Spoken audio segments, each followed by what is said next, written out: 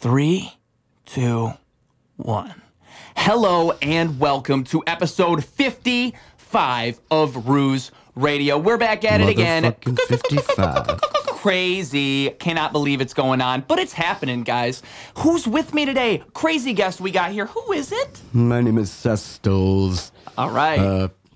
Artist from Flint and local from Flint, Michigan. And a fellow neighbor that I just found out. Yeah, it's pretty rad. We met at Tenacity Brewing, which is a beautiful place. We'll hear more about that pretty soon here in the podcast. But there, we met each other, and it was unbeknownst to us that we live within a half mile of one another. We just realized this after probably about like 5 months. I was like, who the fuck is this dude standing on the fireplace being all cool with his rap songs and shit like that? That was your first impression of I me. was like, this motherfucker rules.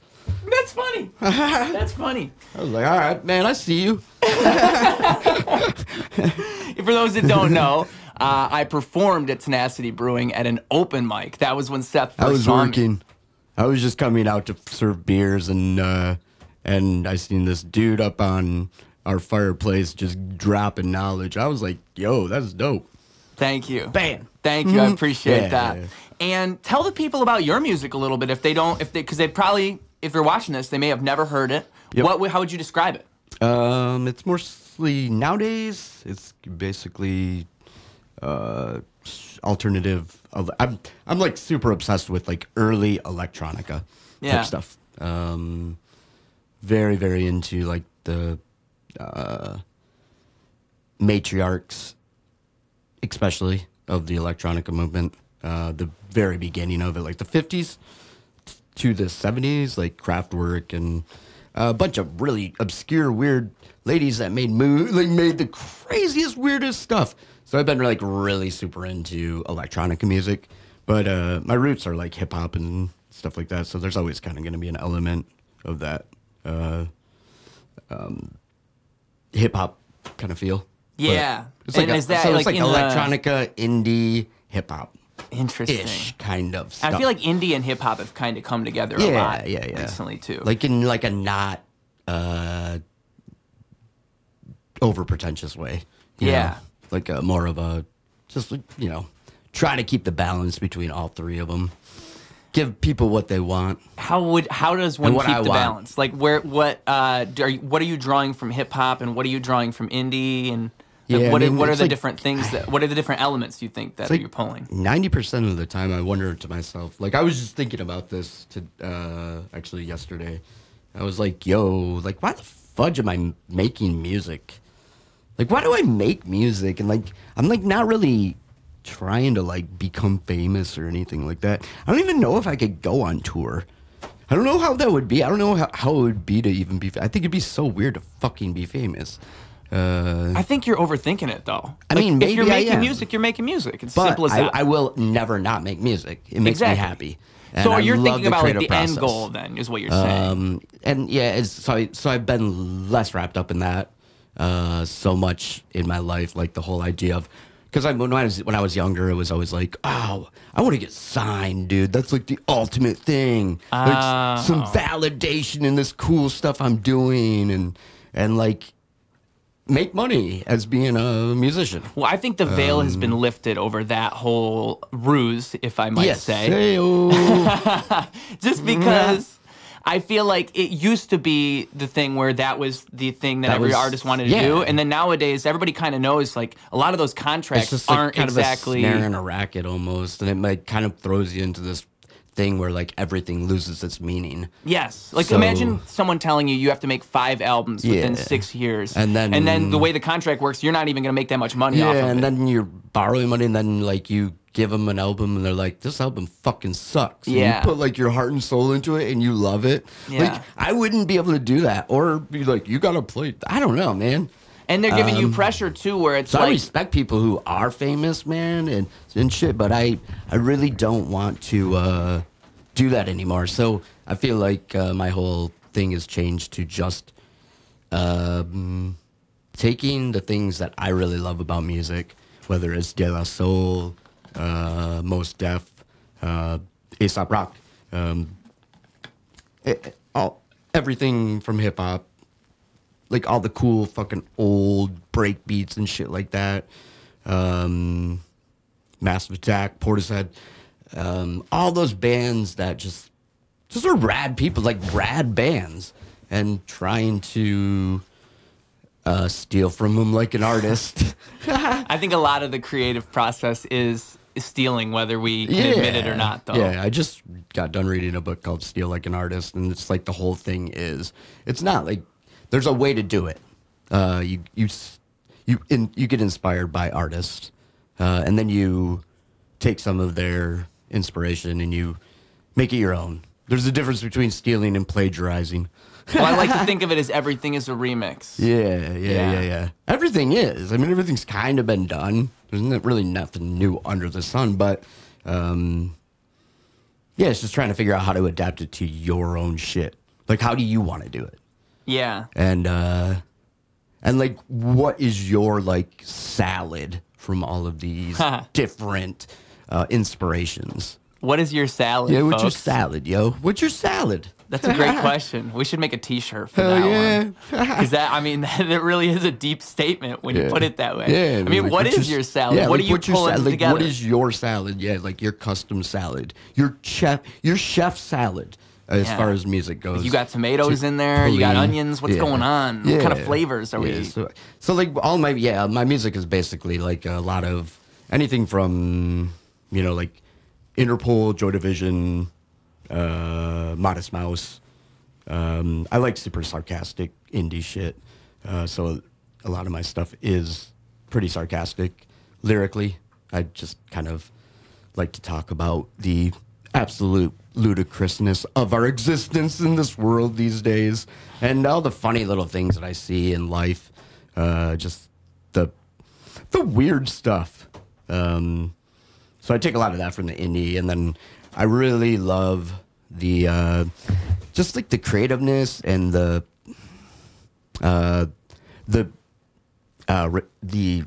what's it called? Redundancy?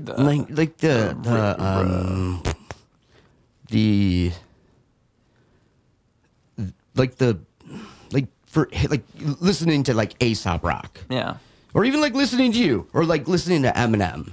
Like those that you can't just do that. Like you gotta practice that shit, man. You gotta do that. You gotta do that over and over. You gotta muscle memory that shit in your brain, dude, to be able to do it the way that y'all do it. I heard somebody say the other day, it was... I've always really got inspired I was by listening that. to a podcast, and someone was saying that he heard some singer talking inside of a restaurant, and their voice was just such a presence. Yeah. And in that moment, he just kind of realized, like, that's the end product of the person's craft. Like, you're only seeing the end product. Yeah, exactly. You're not you seeing didn't see all that the stuff. work and all the stress that went through, like, getting it to the point where it's like this beautiful package that you get to have. Yeah, you know? exactly. And that's And a there's so beautiful much. thing, you Yeah. know, for people to do that. You know, that's what I think all musicians and artists try to do as much as possible.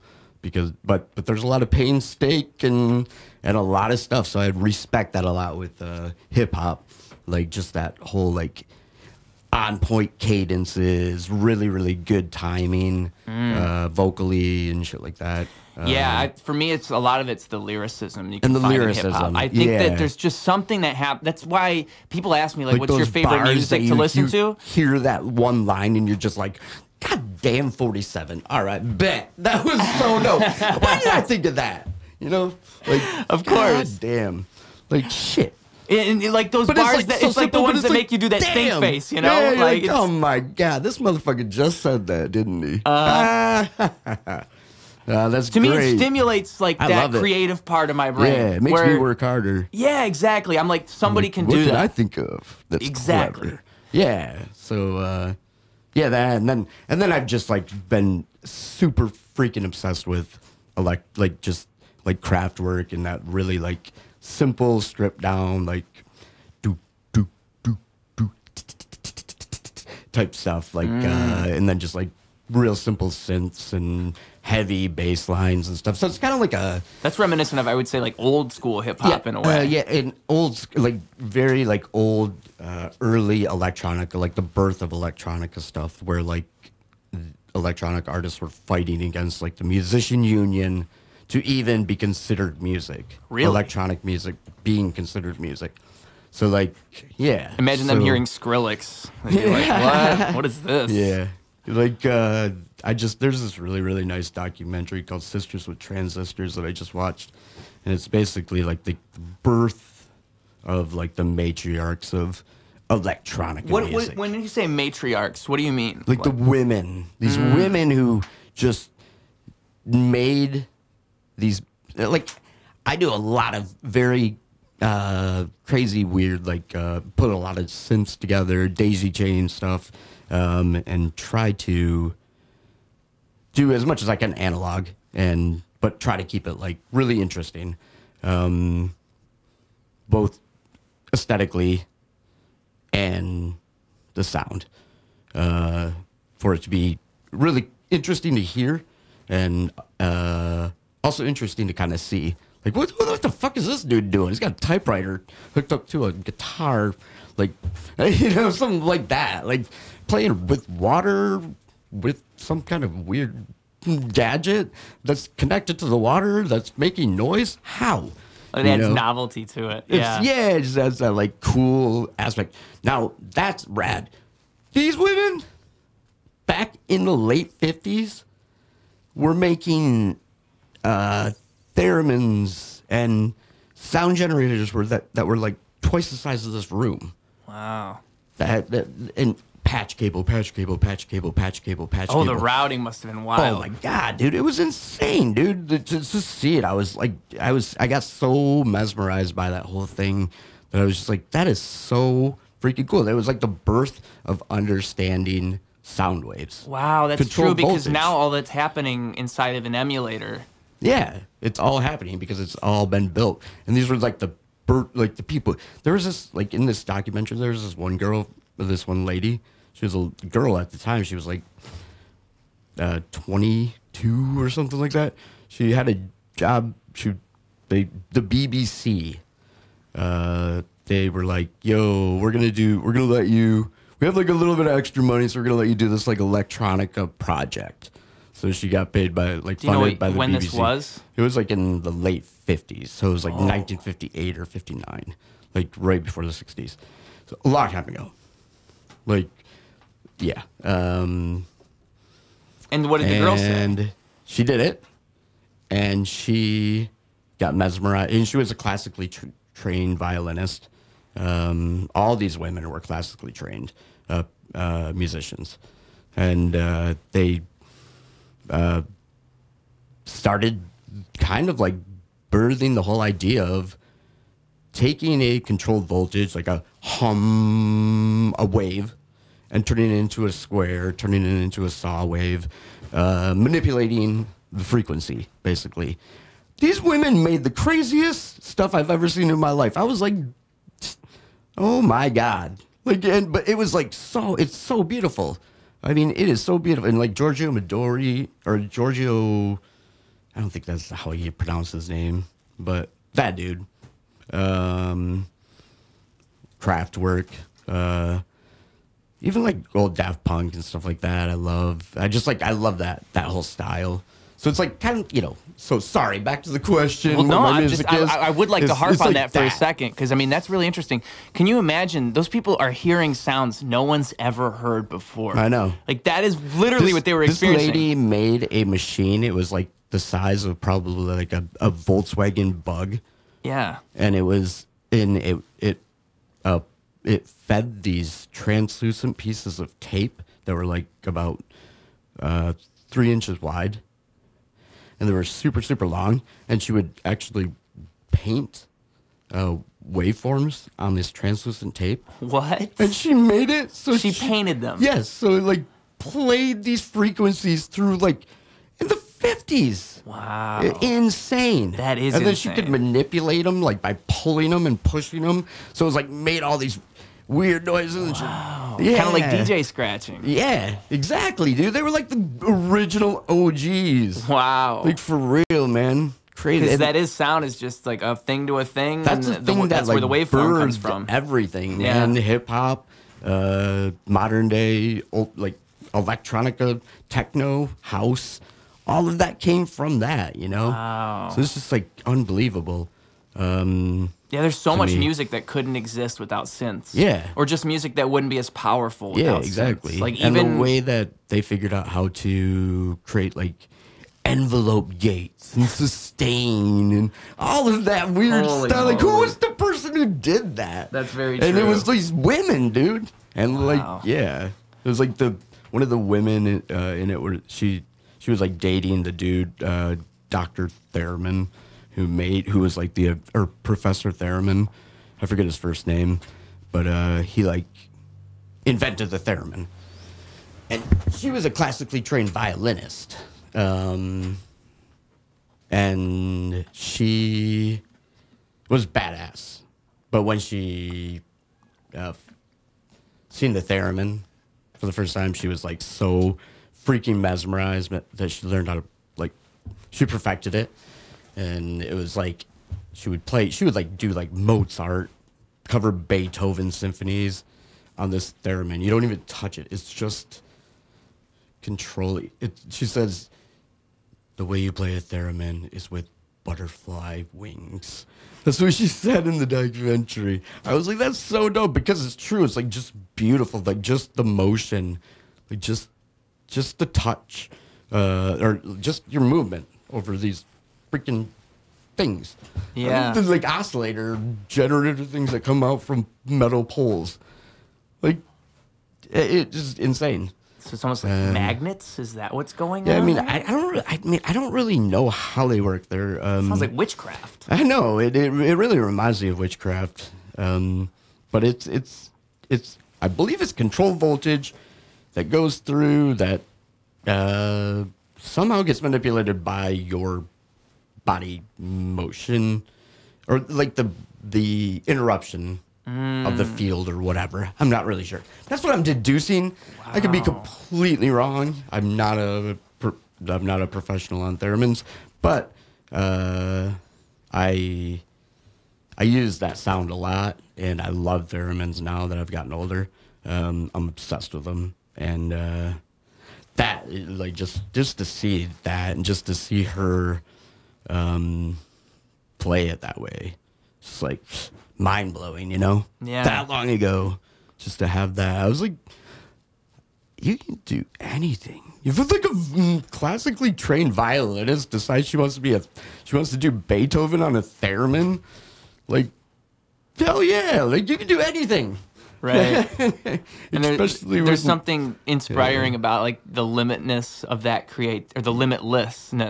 that creativity. Yeah, absolutely. There's just something so intriguing there, where it's like 1000%. they're on the cusp of something, Yeah. and we like to think of music as this thing with boundaries, like we Yes. can only do so much. Absolutely. But then you see something like that, and it reminds you that there are things we haven't discovered Yeah. in this field. And a really good way, because we always think of music, and I think we put kind of everything in general in a box, Yeah. just naturally as humans. But like with music, we think about the grid. We're gonna snap to the grid. We're gonna put it into 1/8, or 1/2, 1/4, 1/16, 1/8 Titan, whatever it is. It's got to be at this BPM all the time. It's got to be on this key, and that's great. Like if you're trying to do like something that's like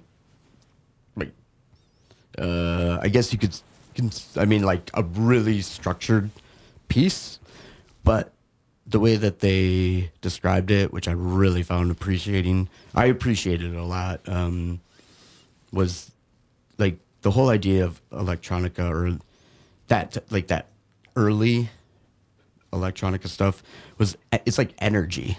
It's not like it's like a flowing energy. So it's not like a intro, verse, chorus, bridge, outro. You know, it's not like that. It's mostly just like, it's very ethereal, and you know, and it's just like a flow. and they got it. And like, I really even didn't get it as much as I do now since I watched that great documentary. But I've loved electronic music for so long, and I've really been enjoying like older electronica stuff. Like, and I don't even probably know anywhere near as many of the cool old electronica people out there, but any of them that I find when I'm digging, it's all just so cool. Because like, it's so different. Yeah, it's like these people, like, you know, like, I'm going to make this album by recording the birds outside of and the car traffic in Manhattan. Is that conceptual? Yeah, or like in Boston, because Boston has a roaring B minor. And anybody knows that if they're a composer, you know, like really these, because they were all classically trained, so it's like, and it was like, so it's like seat belts being buckled and stuff for the snares, and like, but it was all, I mean, there was nothing digital, so they were doing it, and then tape loops. These tape loops that these people would make were just, these women would make, were unbelievable. Their whole little crazy apartment. You want to talk about a cat apartment? Yeah. It was like a cassette tape spider web apartment, dude. It was awesome. I mean, and they would know like where exactly to go at one point in this long web of cassette reels just to get this one emotion out of the sound. Wow. You know? It was just like unbelievable. So I really like a lot of that. It really inspires me with my music. Just like, I like keeping that in mind. I try to do everything. I try to mix and master and do everything to healing frequencies too. So even if you don't like my music, at least you're getting a little bit of a benefit from it. I thought I heard somewhere that most music nowadays isn't at that frequency too. It's at a different one, right? There's 9 different healing frequencies. I just thought I heard like if you tuned music to the right frequency, it would have more of a healing energy rather than what we traditionally listen to. It's like 174 hertz down to about like 968 is like the scale, and I think a lot of it falls into that. And what's interesting about that is that it can be demonstrated with water and like floating things. Absolutely. Like you can see it in the sound wave itself that it's just a more harmonious frequency. There's a healing frequency that actually has been shown and studied to repair DNA. No way. Isn't that crazy? That is crazy. I know, man. I mean, it makes you think about like the things we don't know when it comes to how waves, sound waves, affect us. I mean, it's so much more than what you would assume. I've been so into that lately, man. Just trying to understand a little bit more about frequency, because like there is like frequency healers. Yeah. People who get healed diseases. I would argue most people go through sound therapy just by listening to music. Exactly. And they don't realize that's what they're doing. Exactly. And that's what I want to do with my music. Even if you don't know it, that's cool, man. It's my little gift to you. That is cool. That's cool that you have that like hidden in there. Yeah. Interesting. And then a bunch of I was gonna say I like worship Satan backwards. But do it at a harmonious frequency. Do it at a healing frequency. Worshiping Satan, backmaskings, and a healing frequency. It might work better. It might work worse. We'll see. Be a good test. We'll see. Yeah, exactly. If they come out as Satanists, we'll see if the 9 people turn completely insane or if they like really ascend. Right, because it's one of the two directions. Yeah, it's just one or the other. But I was going to say, I like to feel like I'm an explorer when it comes to music. And in the way that those people you're describing who created synth and they're doing all these experiments, I like to think of myself in the same way, where it's like, you know, it's like somewhere along the way the skeleton was developed for music, where, as you described, verse, chorus, and also you forgot verse, pre-bridge, chorus. I mean, it's so like there's so verse, pre-bridge, chorus, or no, I'm sorry, verse, pre-chorus, chorus. I'm living in the Aerosmith pre-chorus, chorus, bridge, chorus, outro. Usually that's how most pop songs are going to go. And also I've noticed the second verse is half as long as the first verse. That's a thing that pop songs love to do. It's like it sounds like I'm sure it's just because It's it just makes it feel like wild. things are progressing at a faster rate. Yeah. I'm sure that's what's happening subconsciously, but it's like it's so predictable to me. I so know the hook is predictable. coming because I've heard this a million times. Exactly. It's like And- coloring in the lines. Yes, It's like so boring. I just think the only thing we can do as musicians is lead by example. Like we got to Yes. show people because everybody else sees this schematic and they're like, "Oh, so that's how you make music." Yeah. And they think that's the only thing you can do is work within these That's what boundaries. I was just talking to a friend the other day, and I was like, you know, it's really funny because I do a lot of art. I paint a lot and shit, and I failed art in like 11th grade. But that's just some person. Because like my art teacher I was like I was raging against the machine at that time. I was like, I'm not gonna color in the lines. Dude, no. I got a similar story. Oh my That ain't gosh. art, man. Basquiat's art, dude. I'm not. I get light contrast and not shading and shadow, blah blah blah. You're blah, just blah. overcomplicating I don't the wanna- process, in Yeah, my I don't want opinion. to. I don't want to fucking make I don't want to paint a pear that has a light bulb. No. If I'm gonna paint a wildlife painting, it's gonna be like a deer and a cow getting abducted by aliens or something, or like something interesting. I'm not gonna just be like, who hasn't seen a cow? If you don't, I mean, and you know, and I guess maybe some people need that training, but I didn't need it, so I was always very much like, that's funny. I'm gonna color out of the lines, and my art teacher would get. My mom and dad were like, "Yo, how in the hell did you fail art?" I was like, have you seen my art? Like, yeah. I mean, it's chaotic. And Yeah. that's my style. It's always been my style. Well, I was going to And, say, I failed poetry, I believe, in 11th grade. And I failed poetry. That's what I like about music And, in the same way. It's just, like, it frustrated doing me in the myself. same way that what you said frustrated me, because it's like You I failed had this poetry? teacher who was saying that He's like, you had "Man." to have other people, like you would write these poems and then you would have other people revise the poems. Like, And then you you would trying to have to make me- change the poem. Yeah, like- Dude, I'm never going to revise my poem. You're out of your mind. I wrote it that way for a reason. Exactly. I don't give a fuck if this person Yeah. tells me I should is change my- this. I this is wrote my it. That means soul. they didn't catch on whatever I was. Yeah. That's cool. Like, they don't have to get it. Yeah, and- That's and the you know magic what? of it. Art is subjective. Yes. Poetry is subjective. Music is subjective. Let them make their decision. Don't make it for them. Like, And- that's lame. And I think that she was just looking at it through a teaching perspective, Yeah, and I where it's get like she's that. thinking, I have to teach these people to understand poetry, Like, and motherfucker, I she's am used not to. gonna bear the neurosis of their poetry 9th grade year. Like, just leave me alone. I just think she misunderstood Yeah. poetry in general, Yeah. man, because it's like that's not what poetry is. No. Poetry is separate from an English class. Yes. Like poetry is. Poetry is Poetry is like, oh my god. It's about- it's found in so many different ways, shapes, and forms. Well, and it's very Poetry is interpretive. Dolphins. Wow. Yeah. You know, like sonar is poetry to some people. You know, the Dutch language. If you don't know Dutch, I mean, you know, French can be a poetry for somebody.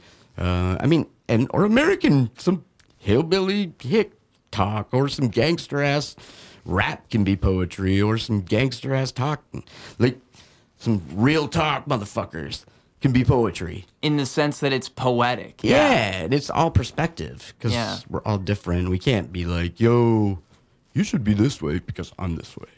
Wow. You know, or like you should perceive everything the way I perceive it, or feel it the way I. That's like a unrealistic thought. Well, I think the best artists demonstrate that process. inherently in their art. Yeah, They yeah. just like you can't. Everyone's going to look at it differently, and Yeah, so you got to get that comfortable teaches with you it. the lesson. Yeah, you got to get comfortable with it. You got to understand that some people aren't going to see it and be okay with it. You know, like, Yeah. there's certain paintings that I painted that I'm like that I won't sell to anyone unless they can actually see the piece, because it is kind of, some of it's like sporadic, but there's definitely like there's something there. You just got to find it. Right. And some people find it like right away, and some people are like, oh man, I really love the colors in this piece, I'd really like to buy it, but what is it? I'm like, man, think about it, look at it, figure out what it is, and come back and give me your interpretation, and then I'll think about selling it to you. Other than that, you ain't getting this painting, you know? Yeah. Like, you can't have it unless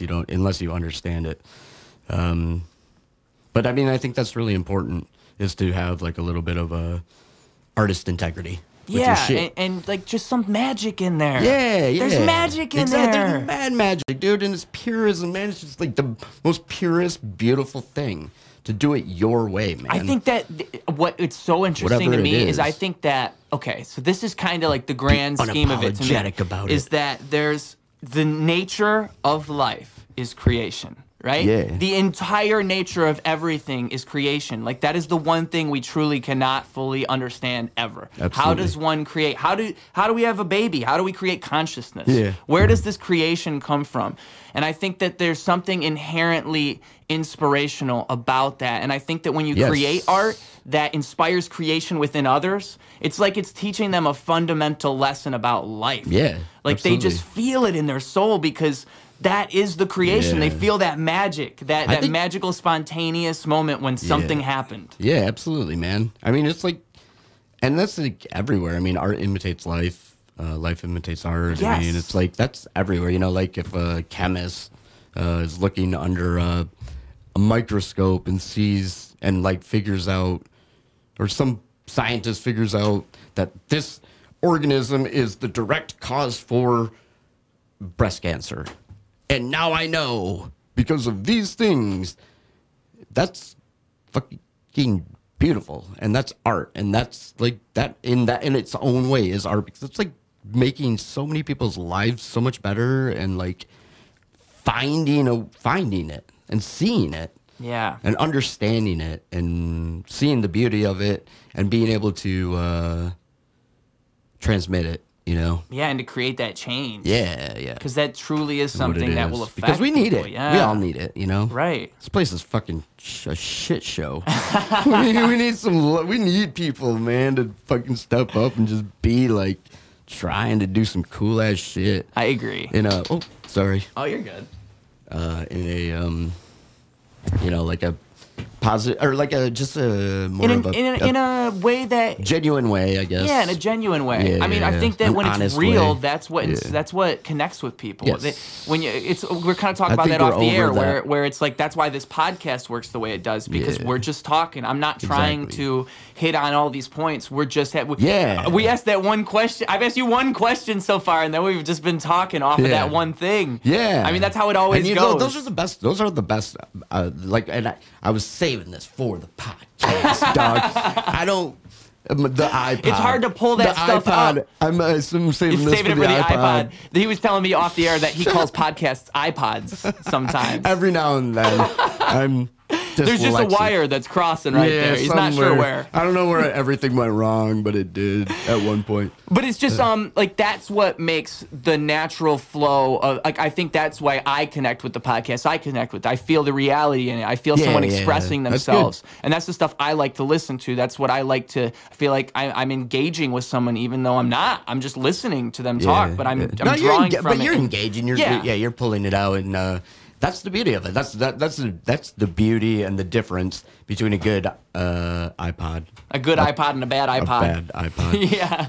I know the last podcast that I listened to, because I used to do a lot of traveling and I would have to drive a lot. So that was back in the day when I would listen to podcasts. Oh man, they're great. And, There's so many I could recommend to you. There's some good this stuff. one about like medical mishaps, or like the way we, like, in the history of the way we thought things would like heal people, and like medical procedures that were just like absolutely the worst thing that you could like the worst fucking like bloodletting and like all that kind of stuff.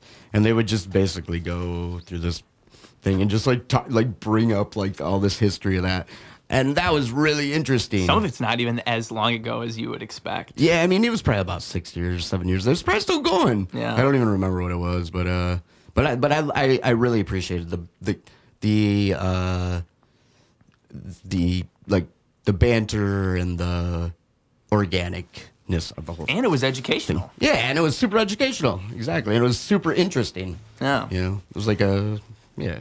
I mean, I think, because that's the thing. That's a podcast with an objective, too. So there are ways you can do it. Yeah, like, there are ways you could do a podcast. If you're doing, like, social ones, it's nice to get, like, people's perspective on just something. Yes. You know, like, just, I mean, even if whether it's a theme or if it's just sitting here and shooting the shit about just general shit that's going on in the world. How you feeling? How am I feeling? Where you at? Where am I at? Like, at least you can get a little bit of a different perspective, and you can just be like, all right, bet, I feel that, dude. And, all right, cool. I feel that same way, man. Yeah, you got to have some open-mindedness for sure. Yeah. Like, if you want to have a bunch of different people on, especially, like, if you're somebody who's bringing in different guests. Yeah. And I think it's something that you just naturally learn over time. It's like, have you ever had somebody you ever had somebody here where you're just like, man, I do not agree, and you just gotta like hold your tongue? I mean, no, because I think I could see someone going through that. Neutral. But if someone says You're something like and I Poland disagree with that, I got no problem with it. Yeah. I think I'm a good. I just. Like you said, or like we're talking about. You get that you see the person and the other person, you be open-minded, and that's all it is. Like, you're like fucking Poland. And you're learning from them. You are like they're giving you something. They're giving you their perspective, and that's valuable in some sense. No matter if you agree or disagree, there's something in there that you can draw from. And I think that's really what's fun about conversations. I think it's the most I think it's the most valuable thing about conversations, and even like debates. Like, I like debating. Oh, yeah, because I feel like there's something for, like I said, for you to draw from as an audience when you hear a debate, even like debating or hearing. The older I get, I don't get like I used to be like I used to get like a little nervous about debating. Like I didn't want to like go too hard or like hurt anybody's feelings, and I don't want to hurt anybody's feelings anymore. But I'm gonna spit the truth. Yeah, like I'm gonna spit my truth, what I believe and what I know. I'm not gonna be like.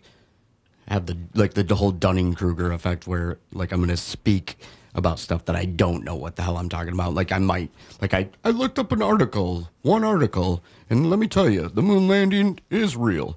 Like a thought without a thought behind it. Yeah, without really doing like your research. Well, you're not. Yeah, it's like you're not remixing the information, like we were talking about earlier. You're not like taking really it, making it your own.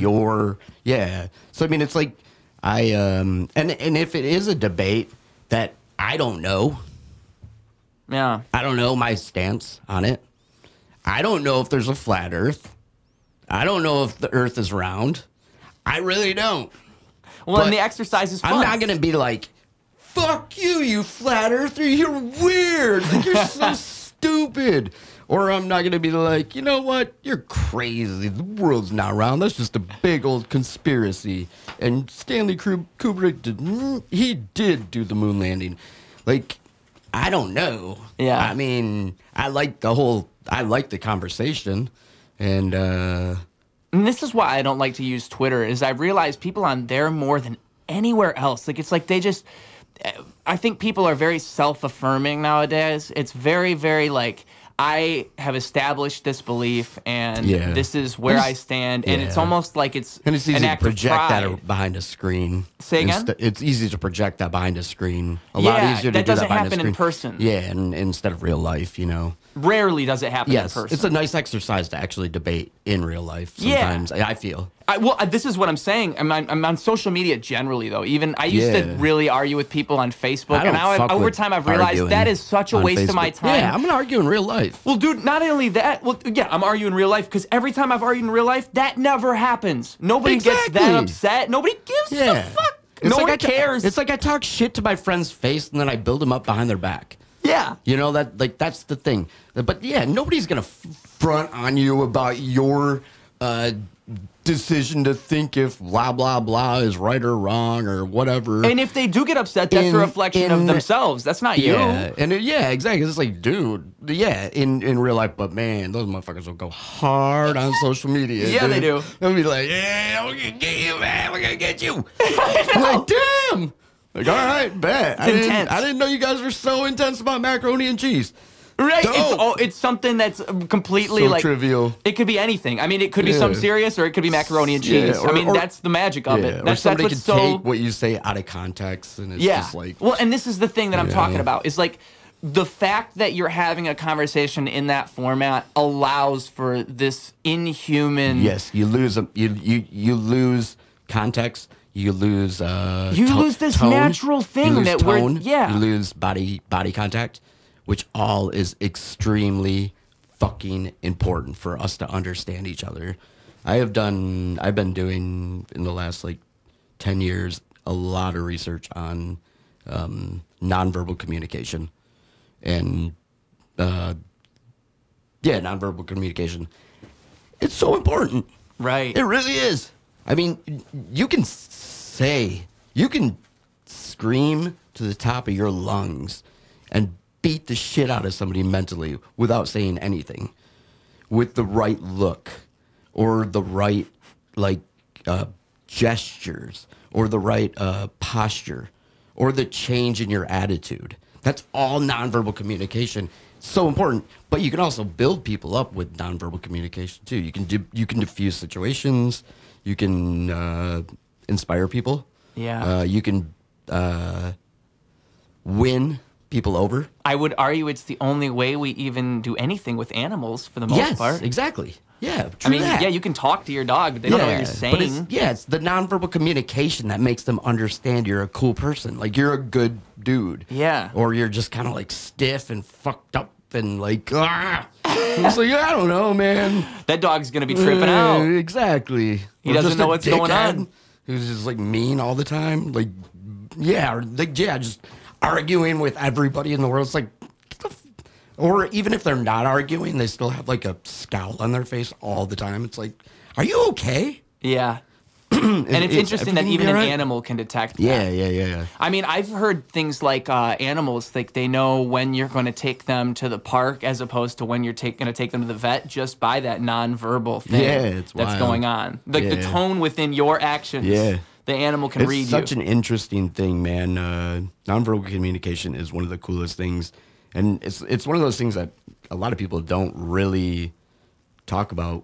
Well, it's just much. Everything is deeper than, it's as deep as you want it to be. Yeah. So if you want to dive deep into that thing, there's so much more to it than, I think everybody's a tiny bit aware of what's going on there, but when you truly think about it, it's just such an integral part of any communication at all. You could be the dude who like wears the perfect outfit to work, and you show up on time every day, and you stay late for your car salesman job, and you go out and you talk to people about buying a new car, and you explain all the benefits and all of the great things, and have the worst nonverbal communication and destroy yourself and not make shit.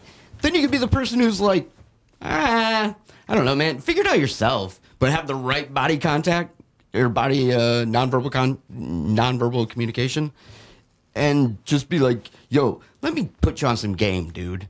You know what you should do, and you know what you shouldn't do?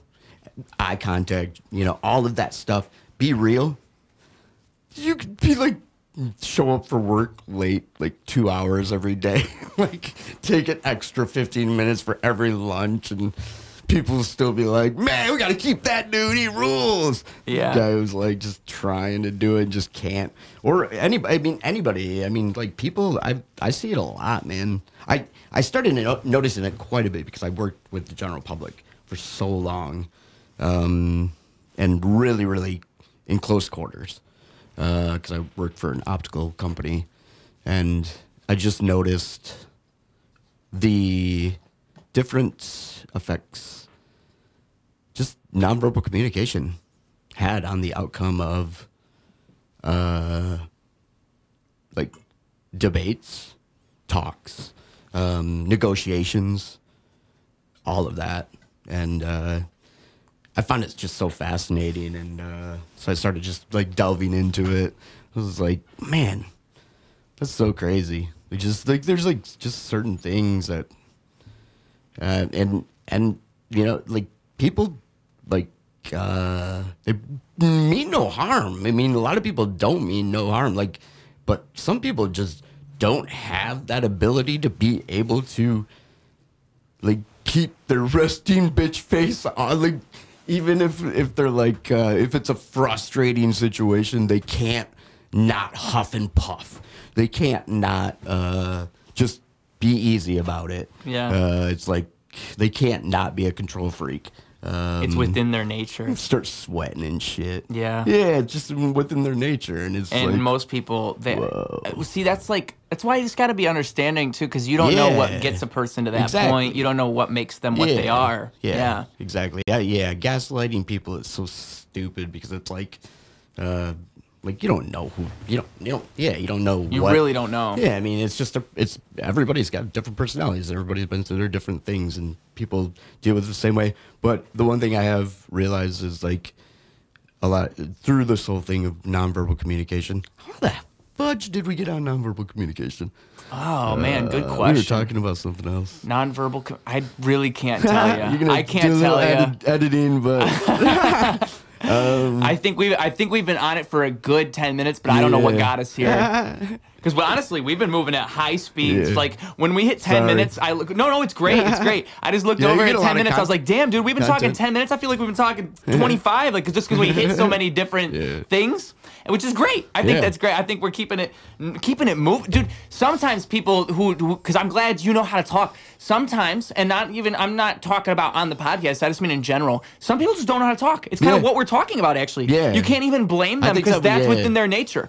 That's just who they are. Yeah, it's communication in general. And But I mean, it's fun to have somebody who can banter because then you have a lot to go back and forth off of. Some people, dude, I'm doing a lot of the pulling. How about those bears? Yeah, whole lot of what, where, when questions. Oh, yeah, the open-ended questions trying to get it. Yeah, man, I get it, dude. I get it. That's funny. Yeah, I mean, it is what it is. It is what it is. Yep, it's part I of the love those territory. people. You know what's funny about those people is you just gotta like fuck with them. Yeah, And just start there's asking something them in there. random ass shit, like the most like weirdest shit, and just like be like, just get them uncomfortable enough to just.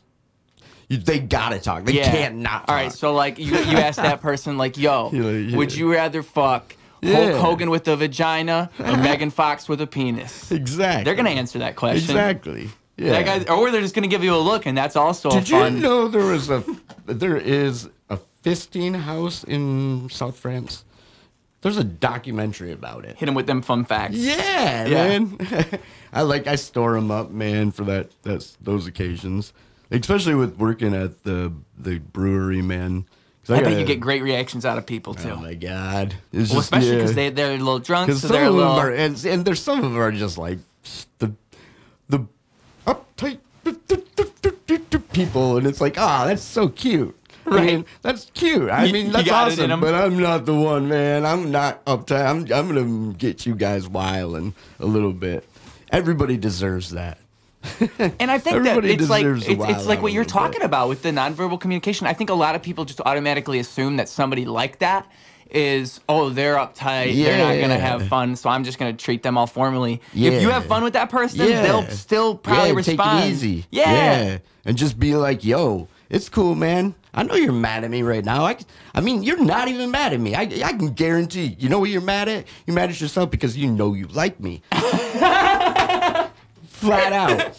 So, like, let me tell you this. Don't be mad at yourself, dog. Let's have fun. That really is what it is. And that's what I liked about you when you first came to Tenacity, man, and played your show. I was like, this motherfucker he doesn't give a fuck.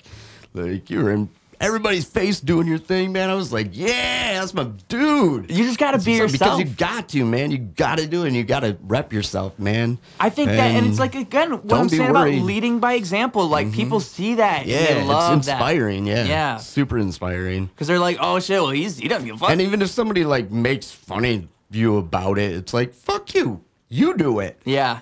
Like, if I'm going to do it, I'm going to do it the right motherfucking way.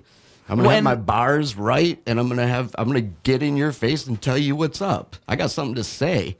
I'm not here to fucking die quiet, you know? Right. And that's a reflection of them. Like that's their interpretation of what you're doing. There's a million other interpretations of it. Yeah. I mean, what always reminds me that what I do is working is things like what you're telling me right now. Yeah. When I hear that, I'm like, oh, like if I made that one difference for that one person, then I am successful. You get a lot of haters in this world, man. Yeah, they're everywhere. You just people, that's just the incorrect response to it. I mean, don't get me wrong. Feedback feedback means something. It builds you. But at the same time, there's so much of just people looking for the wrong things. Negativity. And like, oh, what is this guy doing? Or what is this girl doing?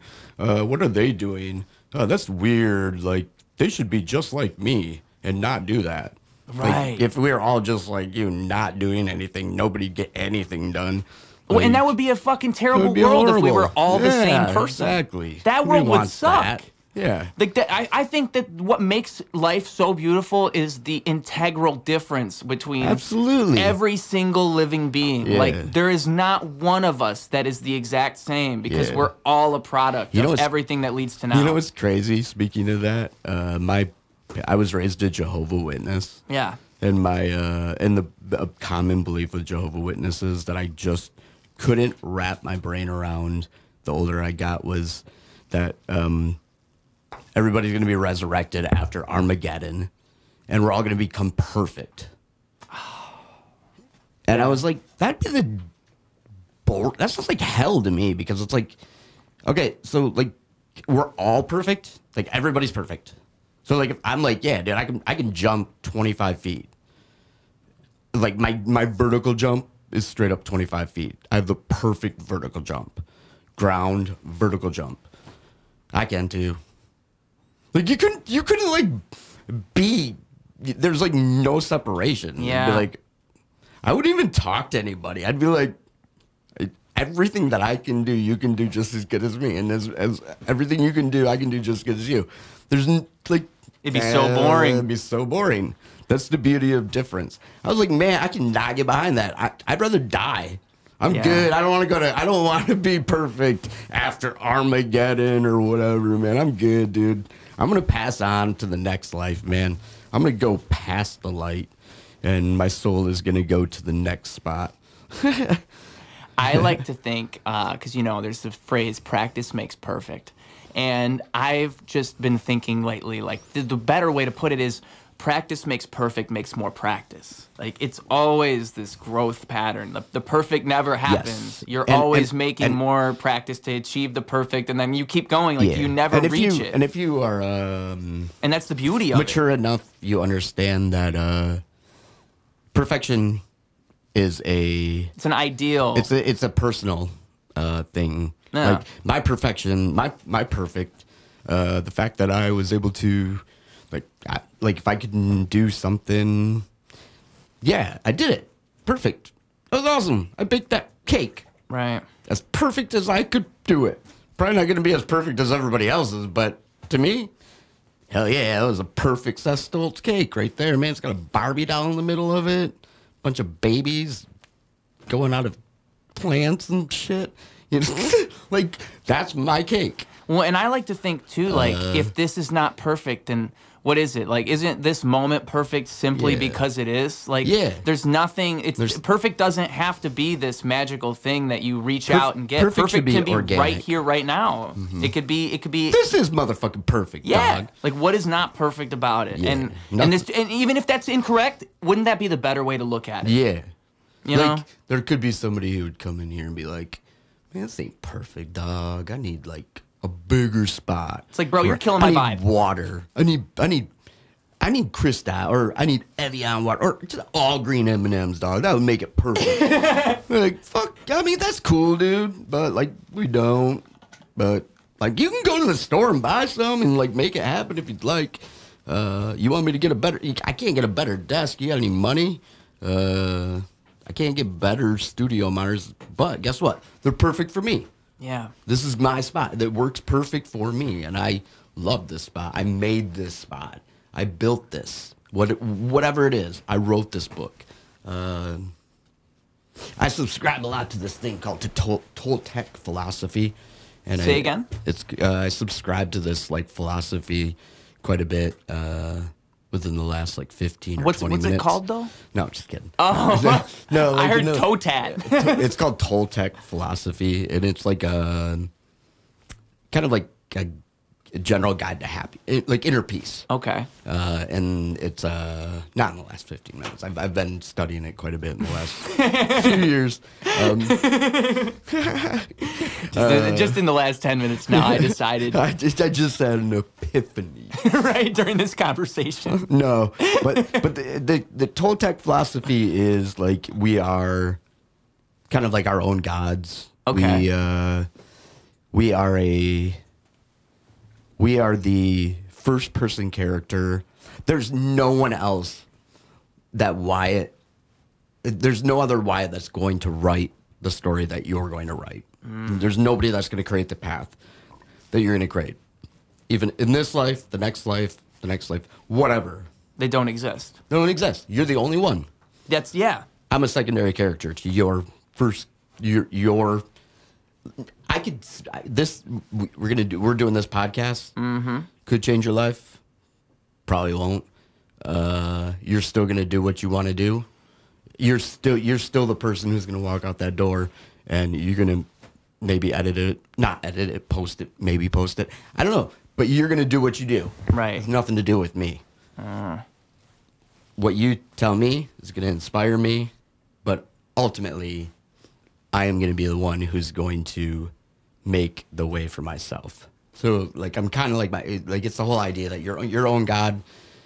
Nothing matters, but everything matters. So, like, don't get too horribly caught up in the whole idea of what people say, because no matter what they say, it doesn't matter. Yeah, because inherently within that they idea, don't have any control of you're the main character, but you're the secondary character to someone else. Yes, exactly. Everybody's a secondary, third person character, fourth character. Yeah, depending on but you're as the main character, you can't control the secondary characters. Yeah, exactly. Nobody can control anybody. So it's like being conscious of the whole idea that the only way, like, you can make me sad, you can make me happy, you can be mad at me, you can be frustrated with me, you can be let down by me, you can be inspired by me.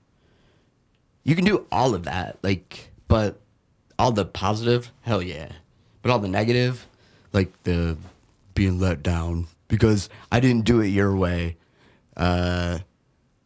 or I would have done it different, or you know what you should do?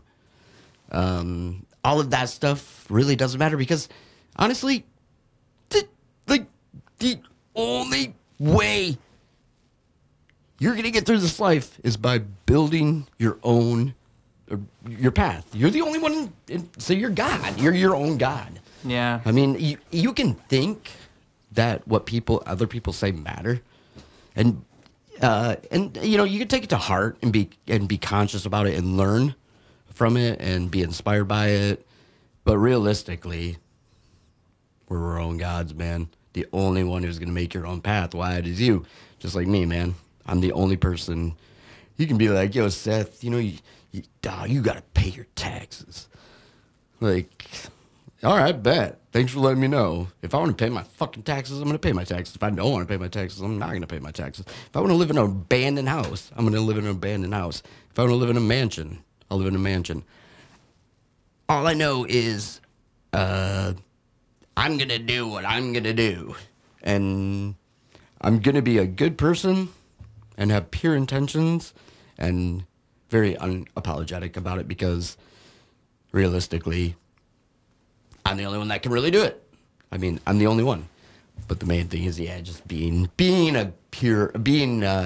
things with good intentions, not being a jerk, you know? And being conscious about the whole idea that don't let people get you down, you know? People are going to talk shit.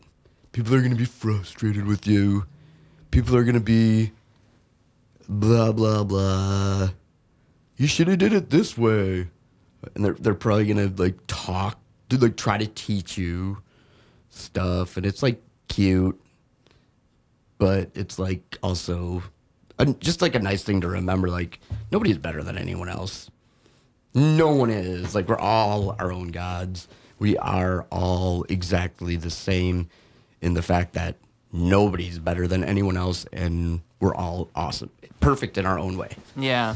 And it doesn't matter whether you're a heroin addict, you're perfect in your own way. Going back to that, you know, so that's kind of like that like the whole thing of like, it's all perception, you know. Like I've made a shit ton of money. I've went to beautiful places. I've hung out with a lot of people who had a lot of money, and I've also been homeless, and I've actually been happier when I was homeless, to tell you the truth. Well, you hear that from a lot of people who have been successful. Yeah, it was like none of that really mattered. It kind of got like trite, you know. It was all like too. It was too contrived, not organic, and like too much. Like I got Bona Drag written on or tattooed on my knuckles in a really shitty way, like jailhouse style, because it means well, it's a Morrissey album, and I really like Morrissey, but it also means nice outfit, and I was working in like a higher fashion industry, and I just got so. It was so funny how everybody thought they were cooler than everyone else, and just because of what they wore, and what car they drove, and how big their house was. And they were like, just like, man, be easy. And it was always the person who thought they were cooler than everyone else and would be the loudest person that would be the first person to fuck up everything. And it's like, I was like, if everybody just be humble and be cool and like not be like over aggressive and loud and chaotic and I want all the attention and I'm better than everyone else. If everybody just didn't do that, like we'd be so much more efficient. We could go down to probably like 3-day work weeks. Now, as somebody who, you might have some perspective on this because you've lived through the change.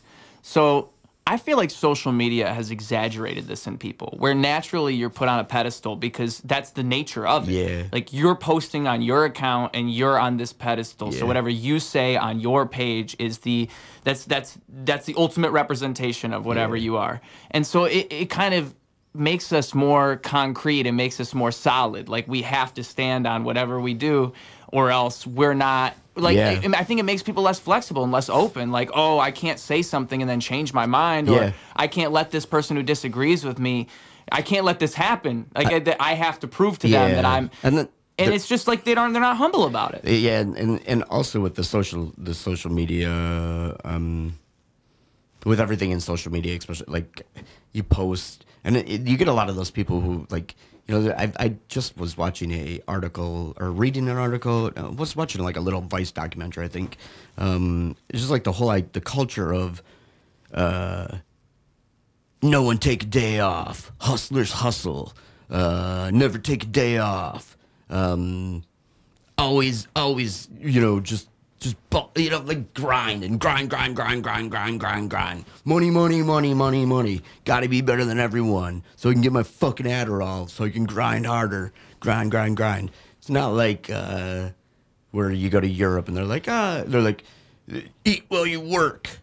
Show everybody that you're the hardest worker. I'm like, man, chill out. Like, you're setting the fucking bar way too high.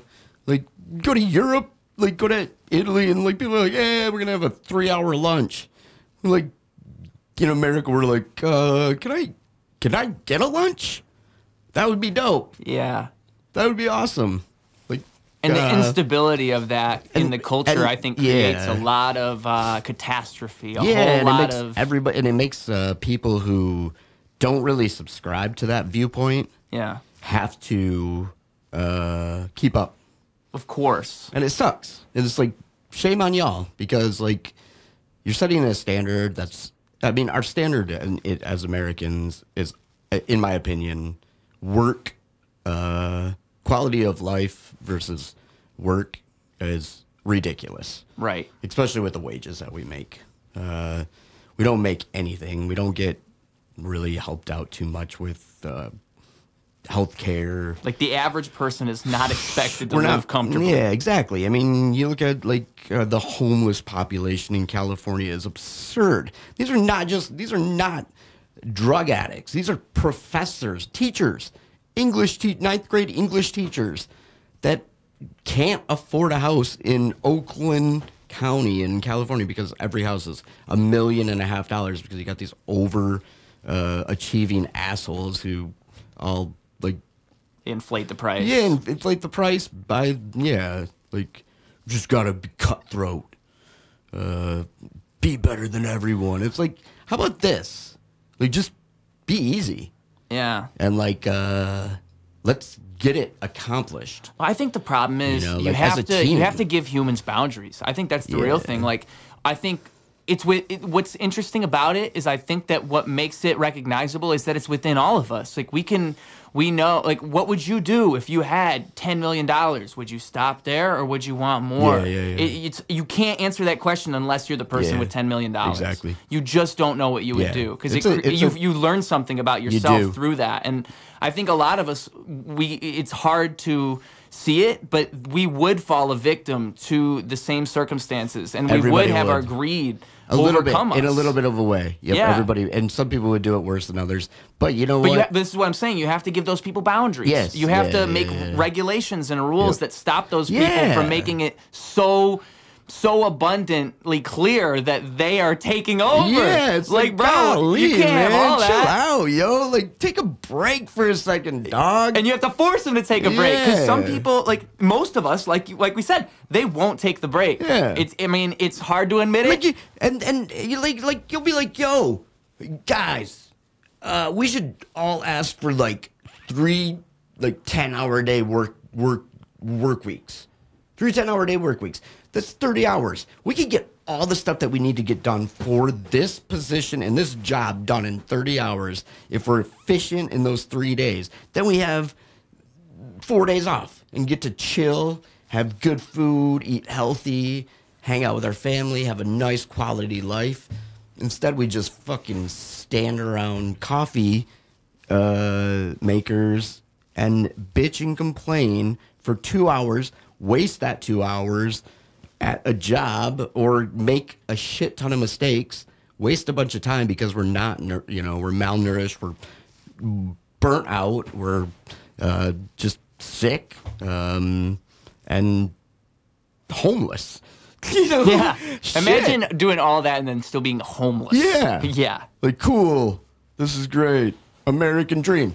And I'm not like fuck America because I think that it's just like everything. There's good sides and bad sides. But it's like what I'm saying. It was so tipped over time. I feel like these issues have just gotten more and more exaggerated, and that's the real problem. Yeah. It's that we don't have fail safes. I think that's the word. We don't have things that will stop it from getting this bad. Exactly. And that's the nature of the freedom that that's our main ideal. So it's like it's a double-sided sword. You can't win. I think what's gonna happen is like it's all gonna get burnt out on its own. Like the Mother Earth is. Like, the universe is going to respond. It's going to respond and take care. It's like a Takeshi 6ix9ine situation. I feel like what's so interesting about it is I think that's the ultimate thing about Judgment Day with Christians. I think that's what they're looking at it as. Is like the universe is going to respond to all of this evil. But they put it in the package of a man and like this way. Yeah. But I think it's going to be, I think the universe is going to do it one way or another. And I think it's going to be more of a part of history, a personal warfare on the people that made the decisions. Now they're living with the repercussions of the decisions that they made and realizing how hollow life is. And that they're going to be like, oh, fuck this noise. But this is what scares me about that. Is what the way you just described it is that's just a select group of people that will experience it. Yeah. I worry. I fear for humanity. Yeah, I fear that it's all of us that are going to face the repercussions. It's all going to get worse, man. It's just going to keep on getting worse and worse and worse and worse and worse until, I don't know, until we die. And then move on to the next cool spot. They do say this is the tumbling process. So maybe it's just that's where we're at. I mean, we just gotta roll around like a fucking stone and just get polished for the next good shit. It's hard to imagine yourself as a point in time. Like, Yeah. it's hard for us to imagine. When we think about the 60s, that was a point in time. People, a sliver. when they were there in the now. Yeah. Same thing with the 1800s. Those people weren't thinking about it all like live in this the is the now. past. I They were know. thinking this is right now. This is the future. I Like think- in the 1800s, they were thinking this is the future. I think and about so that shit all the time, it's man. hard to put that in perspective for a lot of people. know, And so man. it's hard to see yourself in the Yeah, you tumbling put process. yourself- It's yeah, hard to yeah, see yeah. that, like, maybe this system we got Yeah. is crumbling in on itself. Yes. And, I mean, until you really think about it, like, how much longer do we got before Yeah. this just bubbles over? And I mean, how much longer is it going to take for that phone to be the lamest phone on the market, or that computer to be so outdated, that processor, that style of clothing, that car,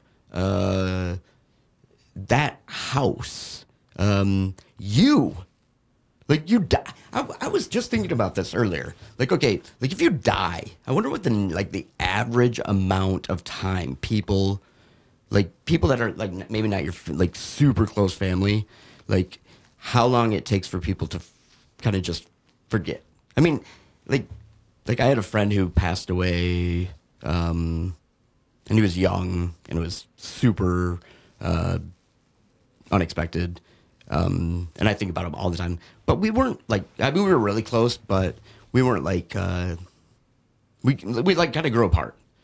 But I don't think there's like really a day that goes by that I don't think about him. And he died like 6 months ago. But I know, like, I'm pretty sure that like everybody else that was really, really grieving with me for the 2 day, like the day we found out in that week, like really grieving and really broken up about it. I'm pretty sure they don't even remember that dude. Like, they moved on. Like, we have such a short attention span in general. Like, I wonder what the average time it is that you're just forgotten. Well, you know, there's leave. been studies with like memory and all this, and it's generally the it case goes that with people who everything. have really good memories, who remember everything, those people are depressed. That's too much Yeah, information. exactly. You don't want to remember everything. So the healthiest way a human can is be to is forget. to be forgetful, Yes. in a sense. Yeah, You that's don't true. want to remember everything. Yeah, that is true. I think that's super interesting. It's 'cause interesting, it's though. like the idea of being perfect. It's like Yeah. we want to be able to remember Yeah. everything because that sounds awesome. I would never forget a thing. I'd be so smart. I would remember everything that you hell. said. Yeah, that'd be hell. Yeah, dude. you'd be wondering if I'm in hell, heaven or hell. Well, not only that, yeah, exactly. Because I feel like you're Wait in a hell. minute. Did you just play a trick on me, God? Is this really heaven? Is this hell? Like, this is weird. And it would suck because Can I try nobody hell? else goes through that hell. It's just Yeah, you. it's just you. Like, It's God like definitely personal playing tricks shit. on you. You're the only one. Yeah. You and like 10 other dudes. Yep. Like with the people with super memories, you could tell Yeah. them 300 numbers in a row. They'd remember every and they'd single be like, one. yeah, I can do that too. Watch backwards. Backwards. Yeah, because the thing is, like, about these people Like, me is too. you're sitting there thinking about that receipt like how much you paid for that receipt 28 years ago. It Yeah. said 28.37 on the receipt. Like, such random information would be stored in your brain. Yeah. Dude, you don't want that. No. Like, there's so many things that you'd be thinking about Exactly. that just be useless. And you Useless. can't stop it. You can't stop it. It's You would- like a processor that just I already has too many. feel like I have too. I feel like sometimes I'm like a over-processed brain that I can't like stop thinking about things and like, what's my next move? What's my next thing that I got to do? Where am I at? Where am I going? What is the meaning of life? What do I got to remember? And then you Like, realize you it's spent already- 30 minutes thinking about those Yeah, things. and it's like, and I waste half of my day thinking about what I'm gonna do, and like, and getting so bogged down in what do I gotta do, and what do I gotta remember, and blah blah blah, that I'm just like, I don't know if I can really make a decision at this moment. I'll get back to you.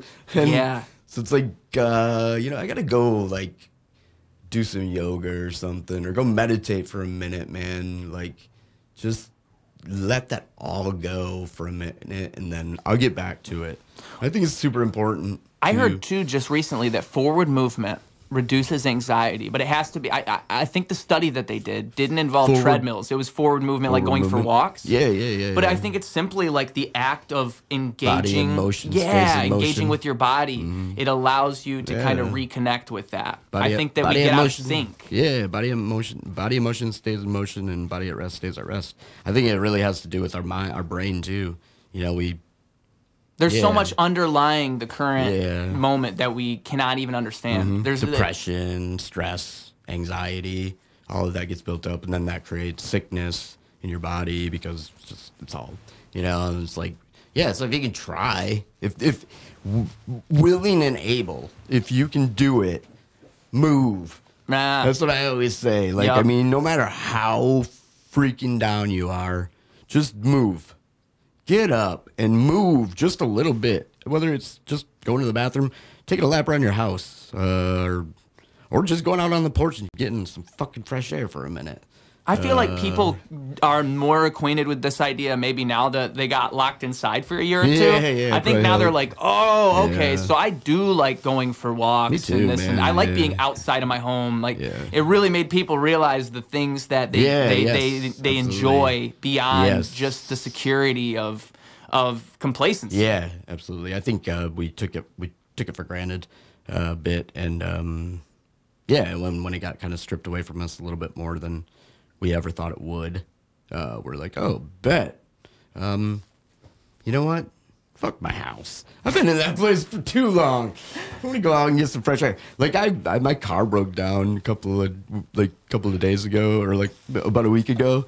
But I work like a mile or 2 miles from my house, so it's like the most beautiful walk. And like if I had like 4 people be like, yo, I'll help you fix my car or fix your car, I'm like, cool. Yeah, just let me know. No rush, dude. I'm good, dude. I like walking. I'm good. It's like beautiful walk. It's perfect time. Spring is Helps coming. that you can make it to work with the walk. Yeah, right? yeah. It's a nice walk. Yeah, I'm not like walking, you know, across like 10 miles, which I've done before in certain other situations in life. But there's something about the walk itself that is. But the walk, yeah. I mean, the walk itself, you know, wakes you up and get you moving. You know, get your everything moving. Mm-hmm. You get to you're never gonna find a $5 bill on the ground in a car. Oh wow! Hey-o. Great point. You're also never gonna step on glass. Shout out Flint, Michigan. Hey-o. Bro, that one thing drives me nuts. I take my dog for walks around here. Yeah. It's like we have to avoid glass. Dude. Bro, I don't know Please where else stop, you gotta deal everyone. with this, but Please it stop. blows, bro. It sucks. I just don't, bro. Especially bro, in the winter, Just or wait in the till you get summer. home and throw the bottle Yeah, away. like it's not fun. It's not People, cool. I walk my dog. Don't you care about my dog's little paws? Yeah. Come on, man. Exactly. And my little paws too, man. I'm trying to stay grounded. Sometimes I like to go outside when I'm like, and I like to be out with my bare feet in the summer. Like, And we can't do it with that. Yeah, dude, Yeah, I feel you gotta that's why be I'm always wearing. super yeah, careful. I'm the same way. I saw a video that said it's healthier to walk without shoes, and I'm thinking I can't do that where I live. It sucks, man.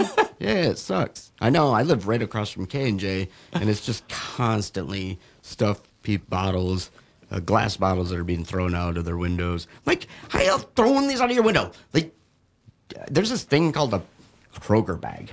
Just put it in your car.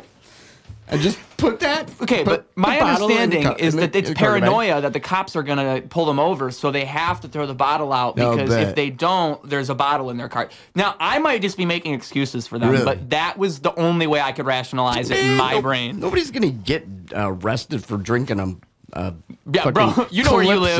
A Calypso juice.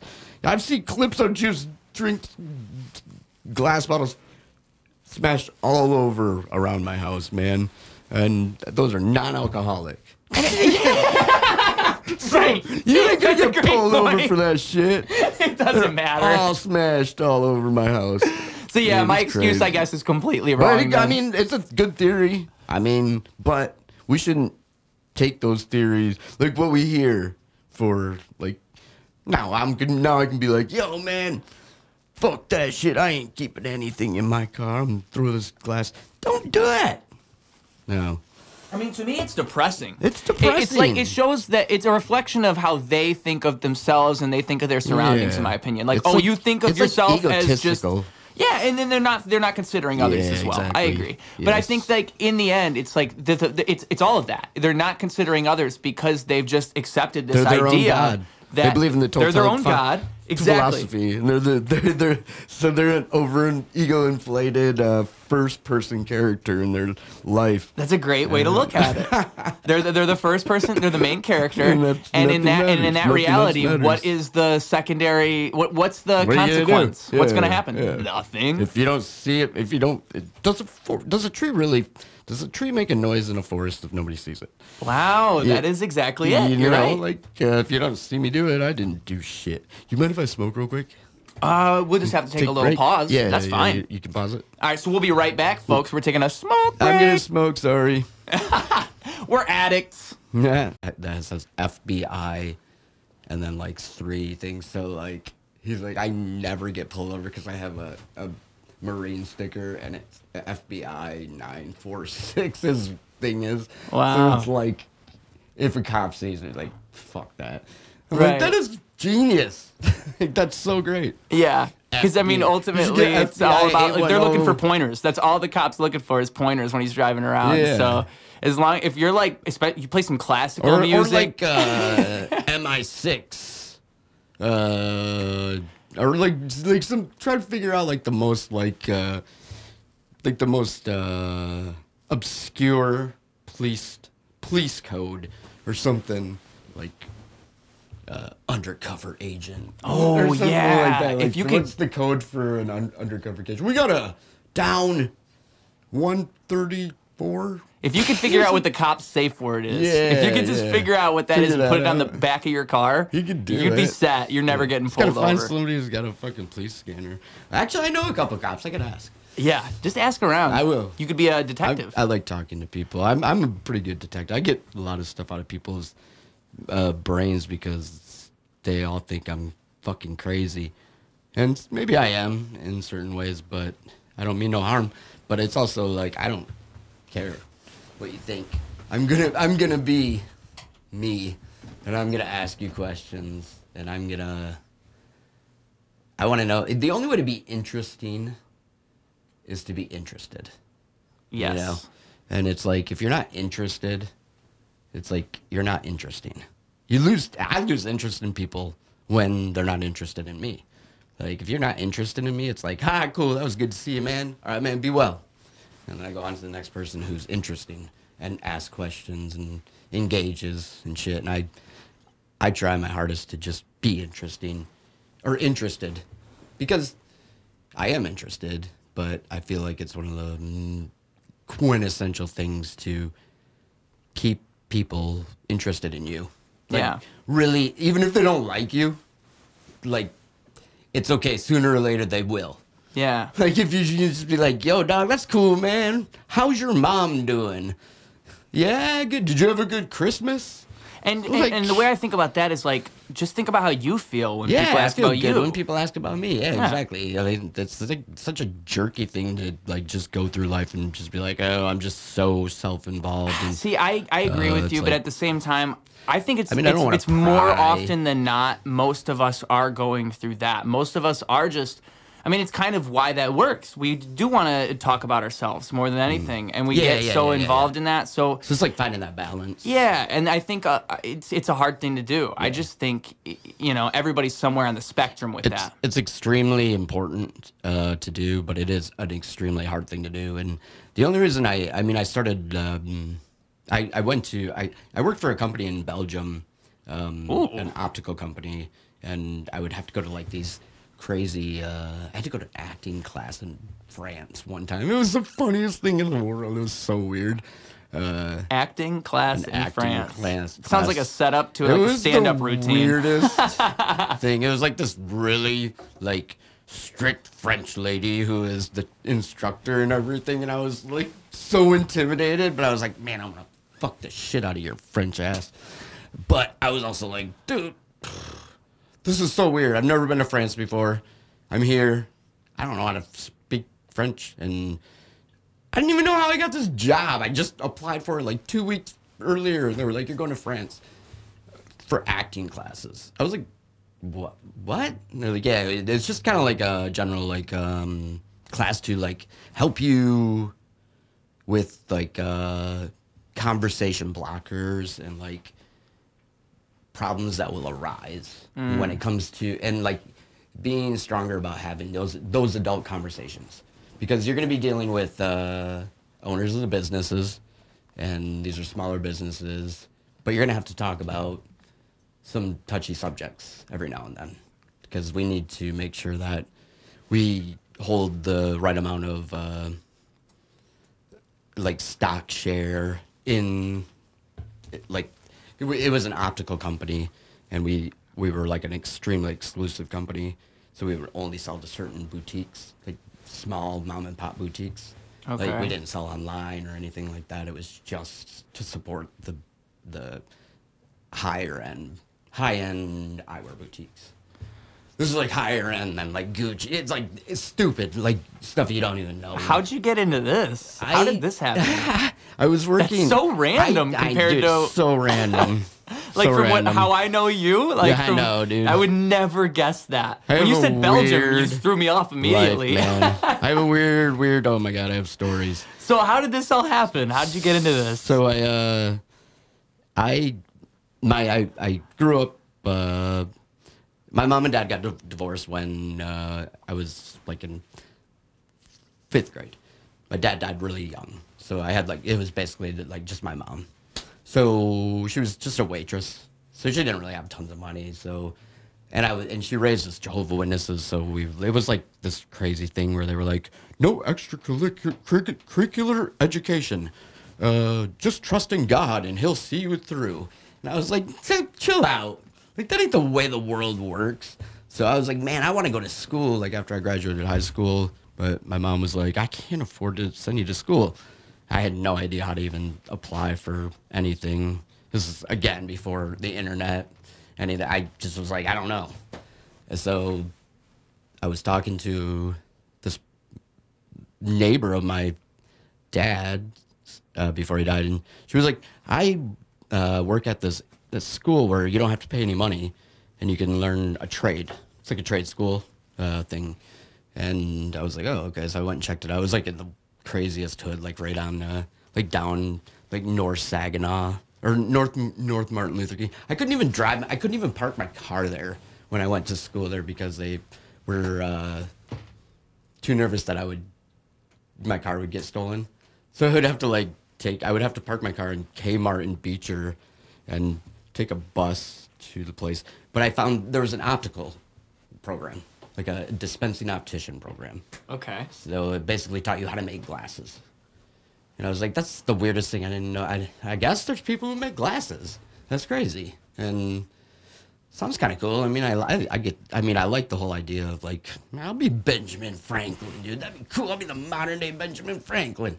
Like, I'm gonna. Like, you're going into it with aspirations. yeah, man. I was like, man, I want to learn about the physics of how lenses work and how sight works and how the eyes work and all that kind of stuff. And so I did it, and I was pretty serious about it. And so my teacher really liked me because I was like the one student who was actually serious about it. Because this was kind of like you didn't have to pay anything to go to the school, but it was like a last resort for kids who were gonna go to juvie, or they could go to this school. So there was like a lot of kids who came from out of town, like Muskegon, all over Michigan, and some from like Indiana and Ohio and stuff like that, in Chicago, and they all stayed at the school, and they did their trade school, and it basically, if they like got their hours, then they wouldn't have to go to jail or juvie or whatever, and like they would get off of drugs. It was like, yeah, or like stay out of the streets because you couldn't leave the premises. It was kind of like a weird like juvenile like jail almost. I was like I had to like fight tooth and nail. Like when I went there, they were like, yeah, you can come, but you have to live here. I was like, hell no, I'm not living here. I'm not gonna be. No, I live like 7 miles down the road. I have a car. I can drive. Can I still go here? And they were like, no, we don't let like people who live at home come here. And I was like, that's crazy. And then they changed their mind and let me do it. So I was like the first person to get to go to the school and still live at home. But I couldn't park my car in the parking lot because they were afraid it was going to get stolen. So I would have to go to the Kmart in Beecher at 5 o'clock in the morning, take a bus with a bunch of crackheads to North Martin Luther King and go to this school for this optical. But I took it serious, and nobody else did. So my teacher really liked me, and I learned the shit out of it. Like, I learned how to cut lenses. I learned the whole idea of... I learned the theories and anatomy of the eye, physics of how lenses bend light, and how light transmits through our eye and sends signals to our brains and all that stuff. I learned all of that. Then I learned how to, like, fix glasses, repair glasses, cut lenses, generate, like, the curvature in the actual piece of glass to bend the light properly to provide the prescription that the doctor requested, kind of thing. And so my teacher was like, yo, you need to go work for the shop in Ann Arbor. It's my friend's brother. He's looking for an optician, and you can do it. And I was like, I can do it. I learned all of it. Yeah, I did. I learned it all, man. I didn't learn it all. I didn't learn, like, the smarts part of it, but I ended up working at this optical shop in Ann Arbor, downtown for, like, 10 years. And it was, like, a higher-end optical shop. And they carried, like, some pretty, like, in the optical industry, there's, like, this conglomerate company called Exotica, who basically, like, all they do is basically buy. Like, they'll buy, like, the name Dolce & Gabbana. They'll buy the name Prada. They'll buy the name Coach. They'll buy blah, blah, blah. And then they'll buy the rights to the logo and just slap it on a pair of, like, 10-cent frames that were made in China. And so, like, the quality is really shitty, but they buy all the name brands that people love, like the general public. How did they get away with that? Just negotiations, contracts, and money. Okay. But they became, like, the major conglomerate. There's, like, 3 of them in the optical industry. So they're, like, in the optical industry, there was, like, this other group of people that were like, fuck that noise. We're gonna make eyewear that's, like, handmade, way cooler, way artsier, way more interesting, way more fashion forward, but way more exclusive to, like, the real true opticians and, like, the real true optical shops, boutiques that really celebrate the idea of, like, fashion, but also function, and, like, really take pride in the whole idea of lunettes. Like, lunettes. It's a weird thing, man. There's, like, a huge history of it. I mean, it was a pretty big thing for us to be able to see, and then, like, the fashion side took over it, and they always say, you know, like, the first 20 seconds and the first 20 inches of what somebody, like, that's the first 20 seconds and the first 20 inches is how somebody makes their initial judgment on you. Yeah, I was taught 10 seconds. That's what I was taught. So it's, like, right here. Yeah. So it's like, do you want a really crappy pair of glasses? Or do you want a pair of glasses that are dope, that make people go, dude, this dude is badass? Isn't that hilarious? Because the first thing I said to you when I saw you today was, those glasses look nice on you. Thanks, man. Appreciate that. That is literally when as I greeted him, that's what I said. Toned down glasses that I have too. That's the funniest part about it. But anyways, I ended up, like, working at this crazy higher end optical shop in Ann Arbor, and I became the buyer. So all the reps that would come in and they would show their new product, all these handmade eyewear, all these guys from like France and everywhere around the world, because it was all exclusive. So like with us, we would, if we sold to your boutique, you had to buy a certain amount of frames. You had to properly represent our collection. But if you did it and you sold the frames and you had a good sell through, and the business was going good, then we wouldn't open anyone up else in your city. So like if you were in Chicago, you would be the only optical shop that has this company and this company. Weird, kind of but that's risky business. Like you said, the exclusivity factor. Risky business model, but it really, really worked out. They did it. They were like really bougie about it, and there were like no questions asked. If you're an optical shop that's bunk, no. I think people would want to get in on that just by the model. Like they're like, oh, we're going to be the only one in Chicago. And their whole thing was, and they sold. Like we had I had 96 different accounts throughout the United States, and we were always the two optical companies that I worked for when I became a rep. After working with all these reps who came in, this one rep was like, yo, I'm looking for a rep. I've always really liked you. Would you be interested in this job? And I was like, I don't know, man. And I sent him my resume, and he was like, and so he flew me out to Brooklyn, and he was like this crazy French punk rock dude. I was like, dude, I could work for you. Like, you are awesome. Like, hell yeah. He was like, all right, man, work for me. And I was like, all right, cool. And he's like, all right, by the way, you're going to Paris next week for acting classes.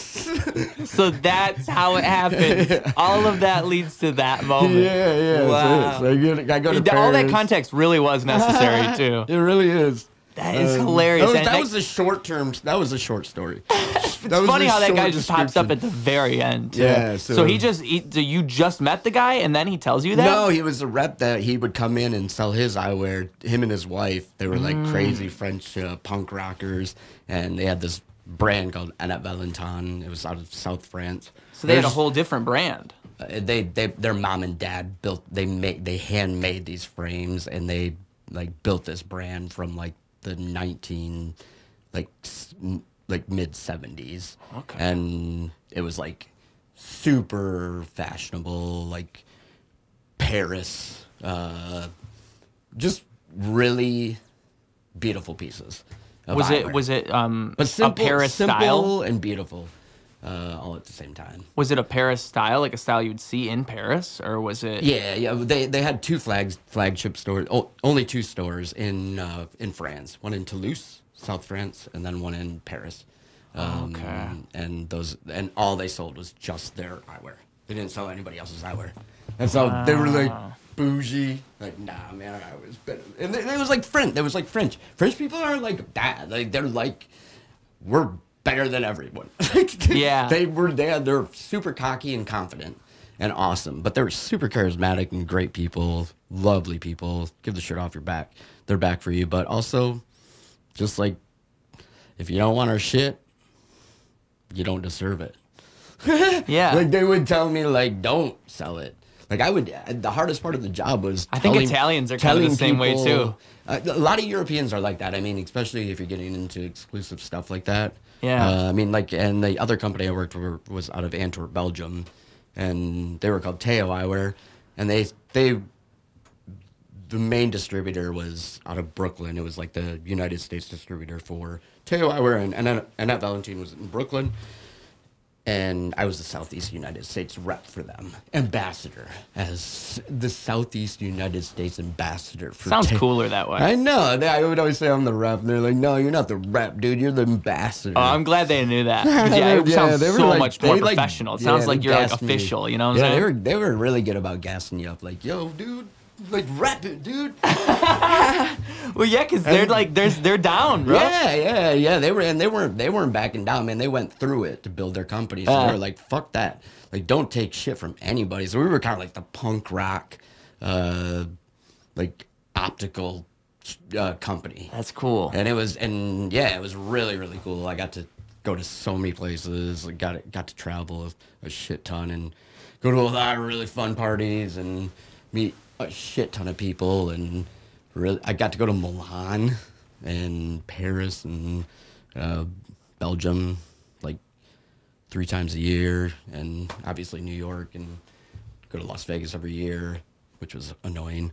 But what made that annoying? What was annoying about Vegas? Make fun of it because it's just like the most like unauthentic city in the world. It's just so plastic. I've heard a comedian say like it's crazy to him, like he like he made the joke that nobody grows up in Las Vegas. Yeah, because it's like, just imagine growing up there. Like, you're right. It's like the fakest city ever. Yeah, it's like everything is so overprocessed and dumb and so big and plastic. It's like so like. It's one of the most American things I've ever seen, though. Yeah, absolutely. So going with like a group of 10 French dudes, that are already super fucking confident and ego inflated, and being the one American. I can see that. I can see that. Oh, funniest shit in the world, dude. I just sit back and giggle, dude. I'd be like, you motherfuckers, they're just hating. And the thing is, like, you can't even disagree. They just see it from those different eyes. I can't speak French. I mean, I learned like a lot of swear words, like oh putain, and like I like the basics, but I don't know French. So I'm just like watching these guys like the whole time working with them, just like fucking seething and just laughing and just making stupid Americans this place. So do they even speak English? Yeah, they did, but you know, for the like French people or European people, this was my situation. Okay. Whenever I was with the whole crew, which was about 10 French people, and me, so I was one American, and everybody would always be like, "You man, how does it feel to be the coolest American to be able to work for this French company?" And I was like, "Man, I tricked them," but. They would talk, like my boss would be like, everybody, speak English. Seth doesn't speak French. And everybody was like, oh, sorry. And they'd start talking in English, and then like 3 minutes later, everybody would be back to speaking in French for like 3 hours. And I'd just sit there and just like laugh because I didn't know what they were saying, but it was just their laughs were so intoxicating. Whole lot of nonverbal communication there. A lot of nonverbal communication. And it's just funny to watch, and it would give me the amount, or it would give me the flexibility to just kind of do what I wanted to do, explore, meet people, and there's something interesting about that, just acceptance of not understanding too. Yeah, it was like, I was like, I don't know what to tell you, man. I don't know what the hell you guys are talking about. I'll be back. I just went and I met this person. They were teaching me how to say, "Can I have a cigarette?" in French. You know? And that was a good time. It was like, sorry, about 20 minutes went by. But here I am. Glad you found me. But yeah, it was a really cool experience. Did you have trouble with that in general while you were in those different areas, just with language and the barrier that would present? Yeah, it was interesting. I mean, it wasn't troublesome. It was extremely interesting, though. It was... I worry about that, about traveling to foreign countries. Yeah, it was weird. The weirdest thing was having an accent. That was weird. Oh, because it's a giveaway. Yeah, and everybody else sounds different. But some people would be like, "I love your accent." I'm like, really?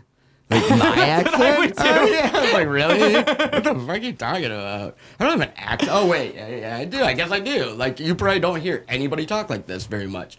Isn't that weird? Because as Americans, we just think we talk clear. We just think this is like the normal. This is the only way to talk. Yeah. So I was like, I never really thought about it too much. I never would have thought would ever hear those words come out of a beautiful French woman's mouth. Dude, what blows my mind about that too, even, is like that extends just within our country. Like you go to the South and they all sound different. You go to changed my life, dude. Yeah, it to really realize how small of a fish I am in the global scheme of things. We look at this life and we think this is it. Just go overseas. Wow. Your whole perspective will change 1,000%. And you're right. You can see it in the United States. If you're traveling, you know, everybody's kind of got their nuances, you know.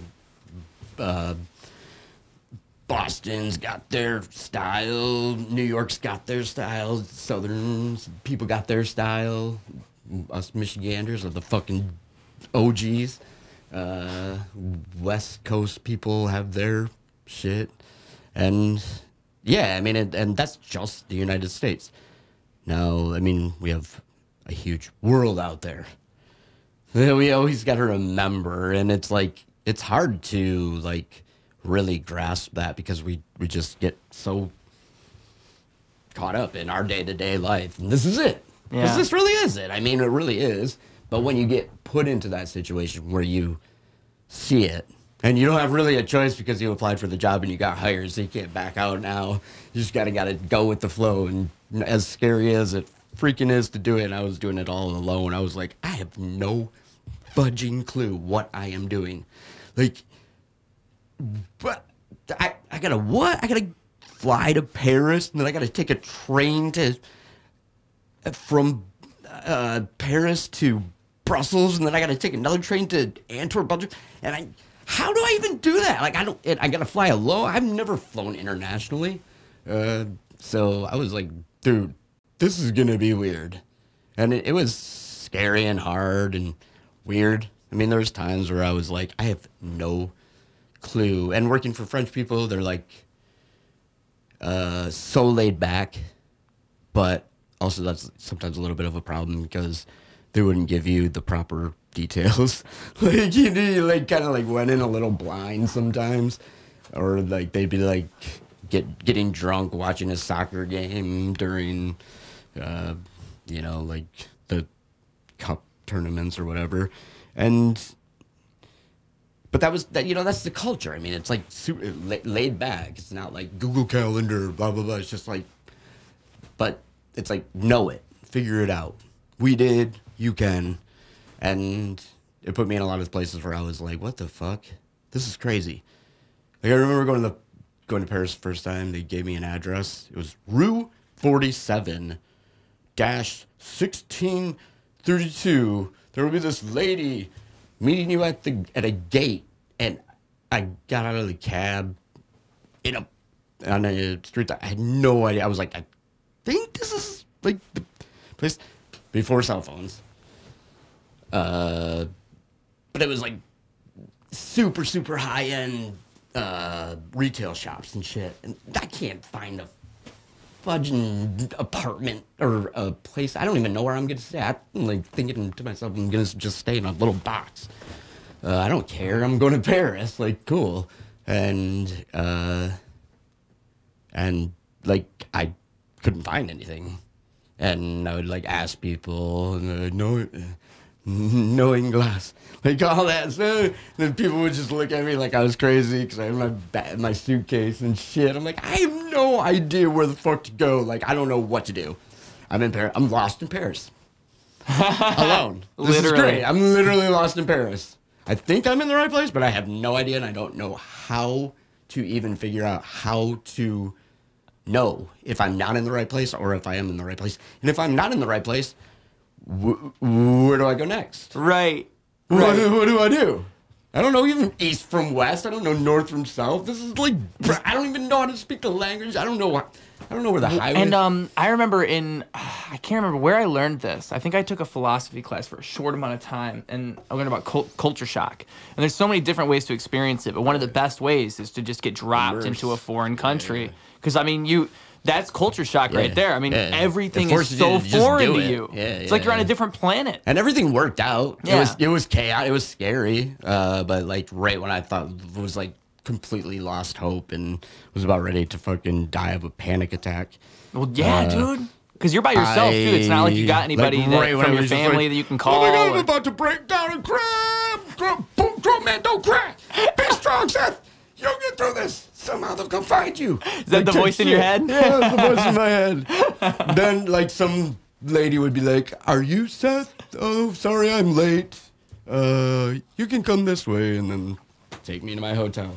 And then it'd be this really nice hotel. Or like a house, like on the countryside, or right in the middle of Paris. This is the craziest thing in the world. Like, I get to just hang out here with all these people that I never met. I don't even know their culture. I don't know how to order food. I don't know how to speak language. I don't know. So I just got to figure it out. And it was fun. I mean, it was scary, but it was also extremely fun. But the language barrier was very interesting because the one thing that I noticed was tone of voice. Because the first day I went to Paris, when I finally got to this dang house that they got us, I had to stay there for 7 days with this guy from Paris who doesn't speak any English that I've never met before. So I got to stay there with him for 7 days in a house. And I was like, I don't really like meeting new people. This is going to be so weird. This is going to suck. So I'm expecting the worst. And it turned out like we became like best friends. In the long run, he's like one of my brothers, and I have like 20 dudes that any day if I went to Paris now, like I could stay at their house and they would have me as long as I wanted.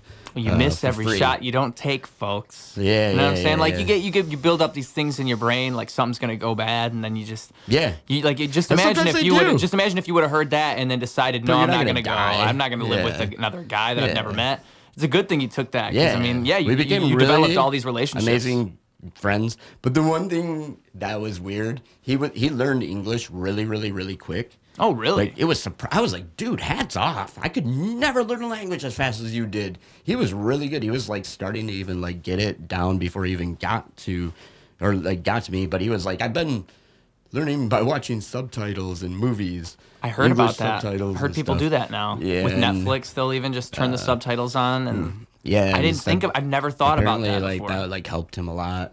Well, I just wonder how, because to me, I've always struggled with learning languages. Immersed, but and he was still like really broken English for sure. Yeah. But we had enough ability to communicate to realize we felt each other. Like he was a DJ, we liked a lot of the same music, appreciated a lot of the same art. Obviously, we were working for the same company, respected each other's style, and just general, we're here. And he was a brand new rep too at the time. And we were both like, hey, we made it. We did it. Here we are. So it was like mad respect as far as that goes. But he didn't understand my tones, like when I was being sarcastic.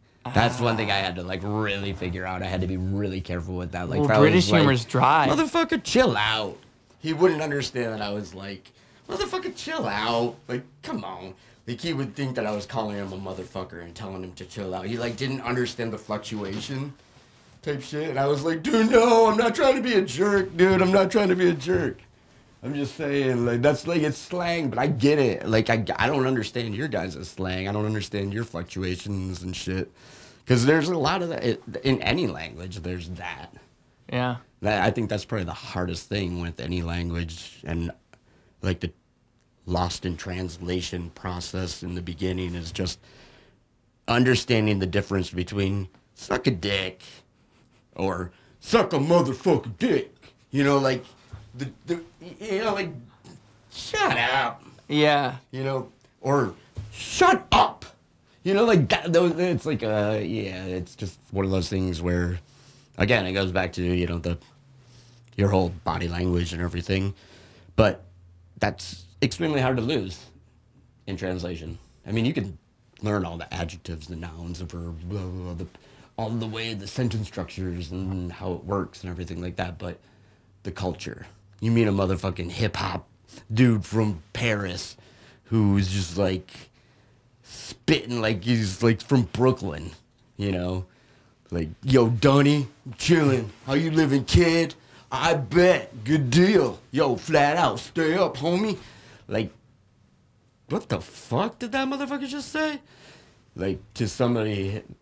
Those words don't go together, yeah. But you understand it if you're in the culture, you know? But if you're immersed in it, and it was the same with me too. Like, people would be really, I was like, you guys are making fun of me, aren't you? You know, like, and I started learning some French words, but I was like, I get what you're saying, but are you guys being serious? Or are you guys just fucking with me? Like, I don't know. I don't really know. I can't tell. Yeah. You know? Just like how they would with you, because they don't know the American version of sarcasm. Mm-hmm. Yeah. And I gotta imagine a lot of that is just cultural. It all just stems from like the way they behave. 1000%, yeah. And who you're around, who you came up with. Yeah. You know, where you're at. I mean, it's like this. It's like that in America. I mean, think about how much of a bigger scale it is. That's why it's so strange when you go all the way south and it's different, just because it's still technically the same country. Yeah. Over there, it's so much smaller for each country. Yeah. That's another thing too. I mean that's the craziest thing. Like, America's a lot of countries in one when you kind of think about it. I mean, know. it's not the same here as it is in a lot of other parts. My main argument with them, I was like, you guys chill out. You guys are covering more territory, but Texas is like the size of Europe, bro. Yeah. So that's one state that we have. So I'm going to need you to calm down and realize that I got to drive from Baltimore, Maryland. I get it. You don't understand how far it is from Baltimore, Maryland to Texas. And then you get to Texas and it says, welcome to Texas. San Antonio, 999 miles. Like, what? Like, okay, cool. I made it to Texas. I got 1,000 more miles to go. Yeah. Like, ugh. How long would that take to drive? Do you know? Shucks, man. 1,000 miles? Luckily, I think it would be like 12, really dead roads, 10 or 12 hours, right? Yeah, it was like 10. That's my guess. Yeah. Yeah, if you were driving responsible and not That's a long time. You've entered Texas, you still got 10 hours to drive. There's really not a whole lot to see once you get out of, like, Houston, or the big city, like Dallas, Houston. It's basically just fields and oil places, and it's, like, weird, like, Luckies and Whataburgers, you know, and, like, a lot of rednecks. And nothing, really nothing. You don't even see, like, even, like, traffic. There's no traffic really much. Yeah, it's just, like, really dead. It's like, you know, like a lot of places, but just such a long span.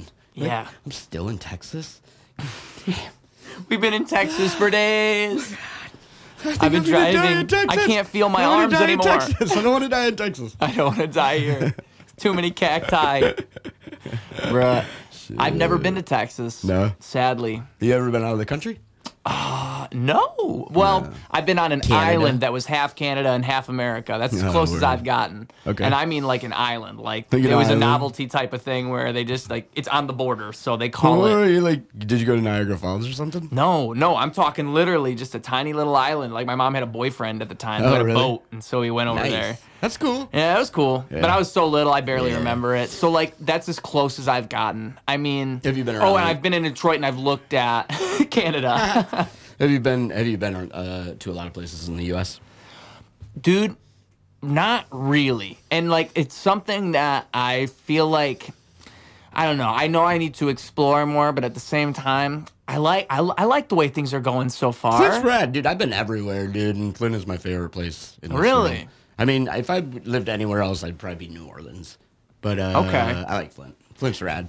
I mean, I've lived in a lot of places. I've been everywhere, and I don't really feel like there's anybody more real than the people in Flint. Michigan people, they're just genuinely real. Whether it's good or bad, it's just real. Now, do you think that's a Midwest thing, or do you think I it's... think it might be more of a Midwest thing. Like, I don't know. I mean, I know that, like, if you go to, I'm sure that if you go to, like, Somerset Mall, there's going to be a lot less real people. I don't know. Flint just feels real. Yeah. It's kind of maybe like the downtroddenness and the DIY kind of, like, spirit that people have around here. I think it kind of, a reality comes like, from... we got to make it better. Exactly. And even though we're the hood, we're going to look out for you. And no matter, I mean, I feel like people, I mean, there's some knuckleheads, of course, always going to be. There's knuckleheads everywhere. You know, but for the most part, like, I've had some gangsters, like, roll by and be like, yo, hood's looking out for you. I'm like, respect. Hood likes me. Crazy ass white boy. Which is cool, man. I mean, I feel comfortable, but I'm, respectful too. I'm not like getting in people's business and shit. I know the ways of the street, which I think a lot of people do who have moved here, or who live here, who have lived here for a long time. Just like nobody's better than anyone else. There's not a lot of like pretentiousness. I've seen a lot of that in my travels. You get a lot of it. That's one reason I'm scared to go to LA. LA seems like the epitome of that. Oh my God, I've heard. I've never been to LA because I've avoided it like a plague. I just don't. California. What are you going to LA? No. My mom recently offered to take me, she went, it already happened, but she was going to, I believe, I can't remember where the exact location was, but it was inland in California. You probably should by just a few go to hours. experience it though, because I bet it'd be like a cool experience. Oh yeah, but that's why I want to travel a little bit more, just because to see the just go contrast some of other everything. places. Yeah, just to see the difference in culture. I mean, New Orleans I was is going to awesome. also say that You would love New Orleans if you've never been think there. so? Yeah, you'd fit in perfect. why is that? It's just a good. This guy told me that New Orleans is like a big black lady. It'll either grab you, hug you, and bring you in, or it'll spit you the fuck out. And that's exactly it, man. If you're real, that fucking city will take care of you, and the people will be there for you. But if you're not, it'll spit you the fuck out. And it's beautiful because it kind of cuts down on the bullshit. Yeah, a lot of real people, like similar to Flint, you know. A lot of really funny. I met a lot of really interesting people in New Orleans. I spent a lot of time there working, and I ended up one of my clients was this crazy old dude who was actually Hunter S. Thompson's next door neighbor in Aspen. I got some pretty funny stories about that if you want to hear them. Yeah, I got a really we want to good hear one. those stories. I got a really good one about that. But he, like, when I first went there, we just, like, clicked. He was a crazy dude. He was an Olympic downhill skier. He grew up in Aspen, and Hunter S. Thompson was his next door neighbor. And Hunter S. Thompson, they grew up, and he was older. He was, like 65. But he was, like, he toured with Neil Young, played bass. So, like, whenever I'd go there, he owned an optical shop called Art and Eyes, and they'd have, like, it was a boutique on Magazine Street, and they'd have, like, skeletons and, like, voodoo dolls, like, everywhere and stuff on their window displays. So they were, like, artsy and fun and eccentric, very eccentric. And Paul Wilcox, he was, like, he played bass with Neil Young, and he was an Olympic downhill skier. And he was childhood next door neighbor, and best friends with Hunter S. Thompson. So, needless to say, an extremely interesting, well-traveled man, and who went through a lot of very crazy situations. And he would, like, every time I'd come to New Orleans, yeah, he'd, like, always, like, smoke me out, like, have, like, 2 joints. He'd be like, yo, come listen to me play bass. And I'd just, like, sit on his bed and smoke a J. And just watch him play bass. I'm learning how to play this song. Yeah, I just got this new bass guitar and some rig that... Tell me all the weird schematics about it that were, like, so beyond my knowledge. I'm like, I don't even know what that means, but that's awesome. And it sounds really good. But he, like, took me kind of under his wing and introduced me to all these, like, really crazy people. I met, like, a bunch of people who were, like, really rich, but they were, like... New Orleans is a weird place because you can be homeless and be comfortable. They were, like, homeless, like, by choice. Like, they had money. How would you be comfortable? In what way? It's, like, very, like, open. Like, people, like, if you've been there for a long time and you've grown up there, it's like, our door is open if you're a local. Or if you're a good person, if you're with a local, our door's open. And they have washers and dryers, and they're 24-hour bars. So that makes a big difference. And showers in some of them, too. So, and it's, like, pretty nice weather all the year round, and it's, like, everybody's there. So you can always couch surf somewhere. Like every single time I've went to New Orleans, I've always got a hotel. And I think I've stayed at my hotel like 5 times out of like the 50 times that I went there, because it would always end up just being like hanging out at somebody's house, and a group of people being like, yo, come back to our house, we're having a barbecue, we'll make some jambalaya, gonna make a bunch of crawdad boiled. Just crash in somebody's house on their couch and wake up and be like, see you guys later. And go do my thing, you know? And so it was like, yeah, very much like that. So it was very interesting, that whole aspect of it. But, yeah, New Orleans is awesome. If you ever get a chance, go. What other things do they have going on there? Like, what are some activities one would do in New Orleans? If I were to go, what could I look forward to? Jazz Fest is a huge thing. When is that? It's yearly. I think it's like, March or like spring, early spring. Is obviously Mardi Gras. You know. That's the one. Yeah. But like the whole area, it's like New York. It like never sleeps. The energy is just like always like breathes. The city breathes, you know. And it sounds positive. It sounds like a positive environment. It's down south New York, so it's like not so like jaded New Yorkers that are like, ugh, fuck the world. There's too many people in this world. We don't talk to anybody. Nobody's fucking anymore. Fuck New York. We hate everyone.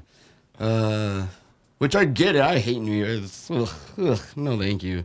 New Orleans is like got the pulse and the energy of like a place like New York or San Francisco, but it's still very sexy, a little dangerous, a little something sinister to it, but also like fan, you know. Yeah. And I think that's kind of like that's kind of how I feel about my love for Flint, you know. I don't feel real if I don't have like a little bit of urban decay, like a little bit of chaos.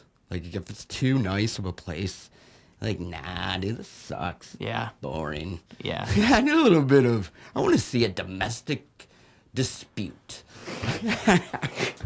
And just I want to step outside of my house and I want to see something go down. If I don't, then am I really living? Yeah, Is it exactly. really happening? Is it really happening? I mean, like, I feel really, like for real though. I mean, like, I've been in places where I've lived where I'm like, is this really happening? yeah. Or am I in a simulation? Like, this is stupid. Like, Yeah. you guys are all boring. Like, we're talking about this again. See, okay, so this is what I was gonna say too. Is the two places that I've really been to are Florida and Chicago. And Florida, I haven't been there in so long. I guess I've been in like a couple select places. Like you I just think fell in love with recently with Chicago, right? so. This is where we're headed. You got me. You already know where I'm going. But Rocky Mountains too. I think I was there or Smoky Mountains. I was there a long time ago. Yeah. But yes, Chicago. I've been there so many times recently. Yeah. Probably like within the last 2 years. Did you I think record- I've went did like you record a video 4 there? or 5 times. I've recorded 2 videos videos there there? Nice. so far, and I've got another one on the way, folks. That's what's up. Keep an eye out. Ew. Practically magic. I did it just for practice. I pushed what I preach, a pity to put it past this. Don't think about it like a W. But yes, so that is on the way, and yeah, I just find it to be every time I go there. It makes me feel like there's more life happening there than what I'm used to here. I just feel like more surrounded by things. I feel you. And I don't know, I know that's not for everybody. I know there's plenty of people who It's would good. not be attracted to that It's at all. good when you're young. Yeah. And you got that hunger and you're ready to do it and you haven't been to many places. Yeah. Do it. Experience it. It's 1000%. But sometimes, it can get, I mean, for some people, it's just not. Like, for me personally, like, I lived in Houston for a little while. Houston, Texas, and Chicago and Houston are, like, the 2 most highly populated cities in the United States. Chicago, I think, is, like, number 1, and Houston is number 2. So many people. Everything takes so long. Everything. Like, we can go to Kroger's and get through a line in, like 5 minutes. And probably still be annoyed because it took 5 minutes. Or, like, go to Taco Bell and it'll be like, man, I had to wait 8 minutes to get these tacos, man. There's like 40 people in a Taco Bell line in Houston. Like, and everywhere. It's just so hard, and like the expressways are like 8 lanes wide. Woo! There's just so many people driving the same way, and just so much. Yeah, the traffic's insane. Traffic's insane, and so much potential for error.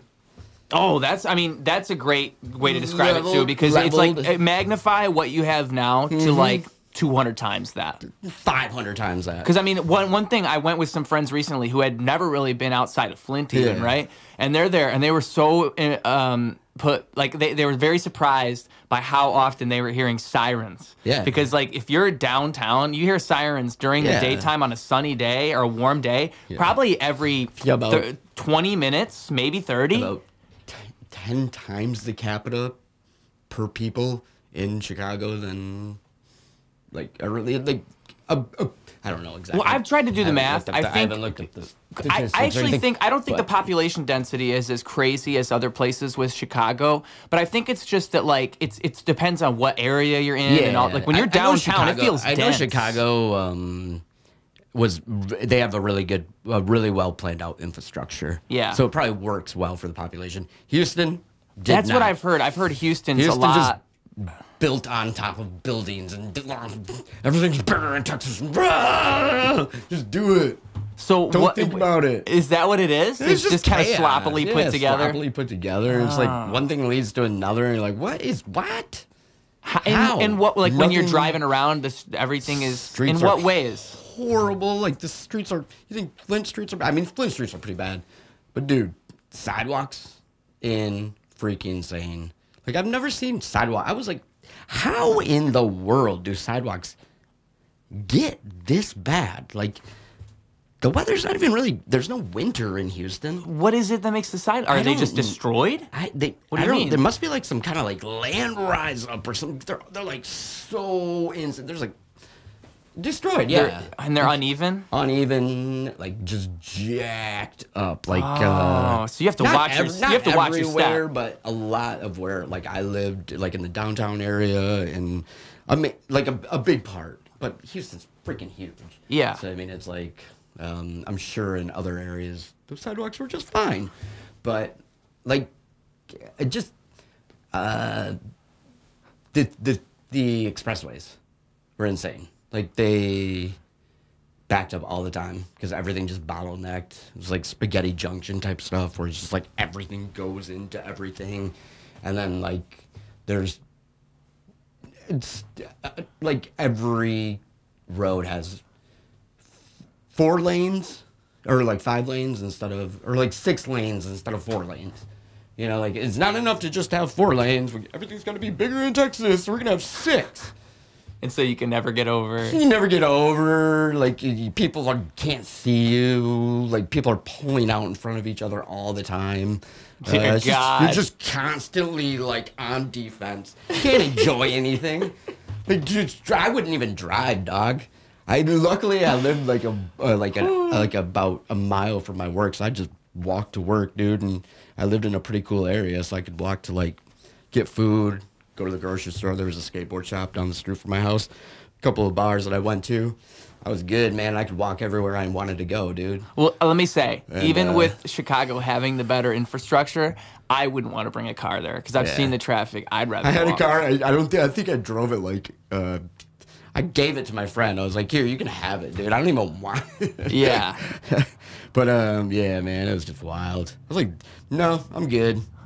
Driving here is stupid. And then parking is another thing. Like, if you wanted to go somewhere, you couldn't just park for free. Like, it was always $8 for parking and no parking lot available. Everywhere you go. There's so many people. Yeah. Everywhere you go, yeah.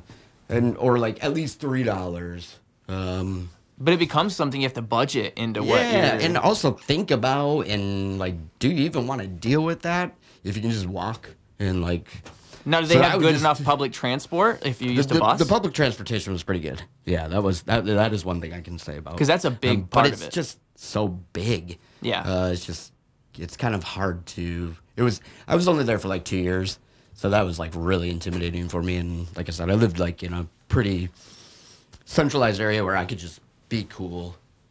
It was like, but when I would have to like go to like Lowe's or go to IKEA or something to pick something up, or go pick up a friend at the airport, I'd be like, I'm gonna die today. I'm pretty sure I'm gonna die.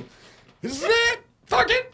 All right. And Ubers didn't exist back then. I don't have any say in this. God willing, I'll make it there. Or not. Kids don't know now. They can just call an Uber on their phone, man. Yeah. Like, you had to go through that back then. Like, if you had a friend and they needed to get picked up, there's no other choice. You like MapQuest it. Uh-huh. You can print out a bunch of pieces of paper. You're like trying to read them and shit. Like, not only that, you're dealing with the crazy traffic on your way. Like, what is going on? Bro. Oh, no. Let's hope we find each other. I bet it was a learning experience. But yeah. But I realized after I went to Houston that I like the city, but I don't like that big of a city.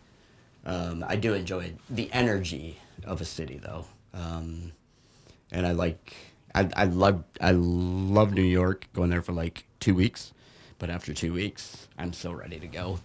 Like, does it drain you? Of this place. What is it about it? Yeah, it drains you, and it's sometimes I always say I feel like New York turned into like a bike lane. It's like everything got so like safe and like so gentrified and yuppie-ish, where it's like nobody talks to each other. Everybody thinks they're cooler than everyone else.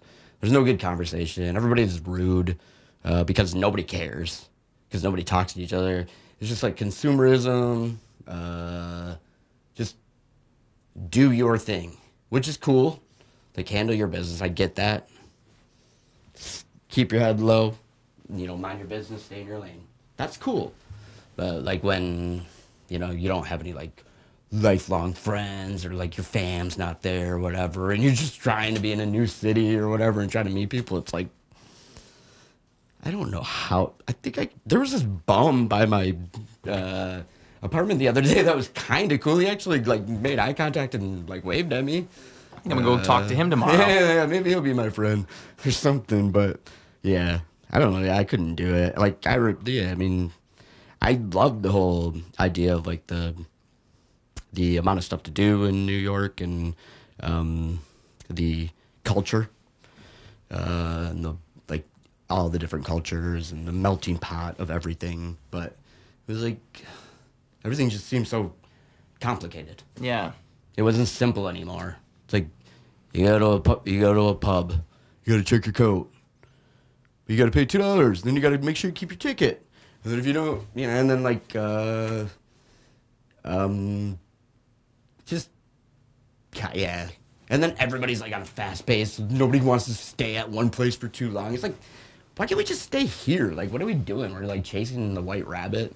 Like, we're going to the next spot. Why? To see the same exact thing as we see right here? Like, good luck. We're never going to catch it. Abundance of things. Yeah, like, it's exactly. always like you've never reached the bottom of it. You're never going to reach the bottom of it. So it's just like, so nothing's special. You know, it kind of just becomes like all like, you kind of lose the moment when you get lost in the chase of that. Yeah, because it's like you'd no rather golden leaf there. Yeah, there's no cool like there used to be like OBG or ABC No Rio, CBGBs, the Upper West Side, Danger, Sex in the Parks, porno shops and shit. Peep shows, all that cool seedy shit that made New York, New York. Nothing's there. It's like TJ Maxx's and fucking H&M's. Yeah, it's got sanitized over the years. It's boring. It's like, what? Okay. I think that's... And nobody, and everybody's like too safe. Yeah. They're like, they still think it's dangerous, so like everybody's like over cautious. And it's like, so like the police or like bouncers are like really like... nervous. I didn't even do anything and I got in trouble. Like, what the fuck? I think I got more in trouble in New York than I've ever gotten trouble anywhere in my life. Really? Yeah. See, that's what I'm afraid of that happening when I go to Chicago, because I've heard of traffic laws being very, very I'm on top of. So, but I say that because I imagine it's the same experience in New York. Do you have a lot of traffic? Like running across the street or something like that, and not using the jaywalk or something. You know, like just shit that you do in cities, like, and there's nobody coming. There'll still be some asshole be like, yo, motherfucker, no, you got blah, blah, blah, blah. Like, dude, shut the fuck up. Like, I know who I am. I'm an adult. I know how to cross a road. It's almost like it's just so many hall monitors everywhere. Yeah, exactly. That's it. Yeah. So many hall monitors that it's like, okay, all you guys, stop. They're just killing the Don't need vibe, it. man. Yeah, killing the vibe, yo. Can't have a good time when you got like man. you jaywalk and all of a sudden you're getting treated like it's like, bro, I'm crossing the street. There's nobody on the road. Like, let's be real here. Yeah, and it's New York, man. This is supposed to be a punk rock, rad, like dangerous, cutting edge fucking spot. Yeah. Where all the cool new shit happens. Now it's just becoming just a cesspool of people who don't know how to like really do anything that's like, I mean, and not everyone, because there is pockets, I'm sure, of some really, really, really inspirational, awesome people there that are doing things, but I don't know if you could ever get as intimate with the community anywhere there as you could at in like smaller cities. Yeah. Because it's just like, it's like so come and go. Like, who are you? Like, there's like 4,000 people on my block. Like, how the fuck am I supposed to know you? Like, why would I want to know you? Go, like, you're running for what? 7th Ward? Okay. Whatever. Who even cares? Like, words mean nothing. I'm worried about my borough, yo. Like, yeah, I'm worried about like my street. It's like nothing matters because it's like so big, and I think that's good in a way because people, rep their spots and everything like that. But I think it's hard for like everybody just kind of stays in their spot. Like the people from Queens don't really go to Brooklyn anymore. The people from Brooklyn really probably don't even go to Harlem anymore. People from Harlem don't go to Bed-Stuy anymore, whatever, like the boroughs. And that used to be the beauty of New York, where you could just, go to Coney Island and gawk at chicks and fucking make trouble, underage drink and smoke weed and shit. Now, probably fucking get put in a fucking penitentiary for it or something. Trying to make a quota. Yeah, man. I worry. Yeah. I don't know if it's like, I think the culture just kind of heads in that direction. People are like judging you for being dangerous and a little racy because they're just trying to be too cool and hip. Yeah. It's like, shut up. Like, focus on yourself. Yeah, focus on yourself. I'm gonna get weird over here, man. And that's what's cool. That's cool. That's cool to be in a city and be yourself. Yeah, be yourself. Yeah. I'm not gonna cause especially in a city because there's so many other people. Problems. Yeah, I mean, you want to represent what you are. And you're really nobody. You're invisible in a way because nobody gives a fuck, and you're never gonna see anybody anymore. So it's like just live in the moment. Yeah, I was reading. Because I'm telling you, I've been on the Chicago kick for a minute. I got a Reddit. I think I was on the Chicago subreddit, and they were talking about what's your favorite thing about living in Chicago. So it's a bunch of people from there just saying what they like the most. And one person said that they like the just walking and kind of just blending in with this sea of people, and it's just there's something humbling about that. Yeah, solitude. So it's kind of the opposite of what I get it. I get that. I get the whole psychology of that too, and then it works probably for a lot of people. But for me personally, it's just like one of those things where I feel like it's like, man, maybe I dream too much about other people, and I think if I lived there, I just keep on, and I think that's what happened in a little bit in Houston, is I just kept on like daydreaming about people and just wondering who they were and just never meeting them and just gone, and it was just a continuous passerbys. You're a ghost. It never ends. I'm a ghost that you just walk through. Like that was it, and it never ends exactly, and it's just like. Maybe you'll say hi to somebody when you hold the door for them at some place that you're never going to be back at. Perry, Texas, or something. But that's about it. I mean, yeah. I kind of lean towards the whole, like, it's like what you were saying about the main character and secondary character thing. I like the sense of being the secondary character in such a grand narrative. I mean, to me, there's something nice about that. And I feel like, and it's just interesting because you're somebody who's went there in this environment and realized it wasn't for you. I'm hoping I have the opposite reaction. I mean, I think it's on my radar. I'm going to do it. What I do have about 5 friends from Flint that all moved to Chicago, and they absolutely love it. They've all been there for multiple years, and they wouldn't move back. And I've tried to get them to move back, but they won't. They really like it. So there's something going on there.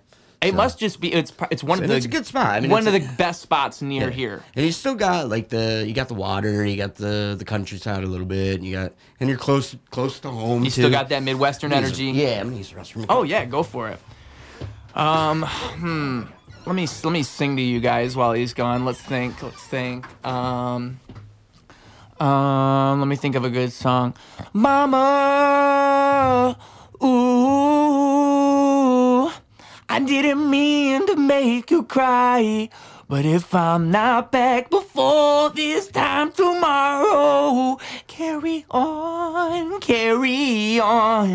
as if nothing really matters. What else can I do for you? I know you love me, I know you care. Just shout whenever, and I'll be there. You are my love, you are my heart, and we could never, ever, ever be apart. No, are we an item? Girl, quit playing. Well, we're just friends, what are you saying? Just take another look right in my eye. My first love broke my heart for the first time, and I was like, baby, baby, baby, no. Baby, baby, baby, no. Oh, baby, baby, baby, no. Thought you'd always be mine, mine. How does it go? When we were just, I can't remember, guys. How does the Ludacris verse start? Nobody can compare to my baby. Ain't nobody that compared to my baby. Ain't nobody can, baby. Ain't nobody that compared to my baby. Ain't nobody can. Oh my gosh, guys, hold on. Ain't nobody that compared to my baby. Ain't nobody came between us or could ever come above. She had me going crazy. Oh, I was starstruck. She woke me up daily. Don't need no Starbucks. She made my heart bound and skip a beat when I see her in the street and at school on the playground. But I really want to see her on the weekend. You know she got me dazing, cause she was so amazing. But now my heart is breaking, cause I just keep on saying, man, that's a classic, y'all. That's a classic. That's undeniable. If you think that's not a classic, I'm sorry, you're wrong. I'm sorry, but you're wrong. Some things are just true. Hate to break it to you, but you're wrong. What is up? I was just filling in the empty space. I saw the opportunity. I sang a couple of songs for him. I heard it. So what are you working on now? Right now, I'm focused on singles. That's what I'm doing lately. It's just singles. I feel like as a smaller artist, it just makes the most sense to not try and focus on a large project and just drop singles and promote the hell out of every single I drop. Yeah. And that's what I was doing with the Rummage video, the one that you saw. We divided like a W, V to V. Yeah. That's just me, because I've realized, like, especially with TikTok, that's a big way that a lot of people, it's like, you just grab a clip of a song and then you just make a little tiny music video, and you do that. You can do that over and over and over again. Do you have anything in mind for a passion project in the future at all? Like, not sure. Like something that you're like, man, I'm gonna do a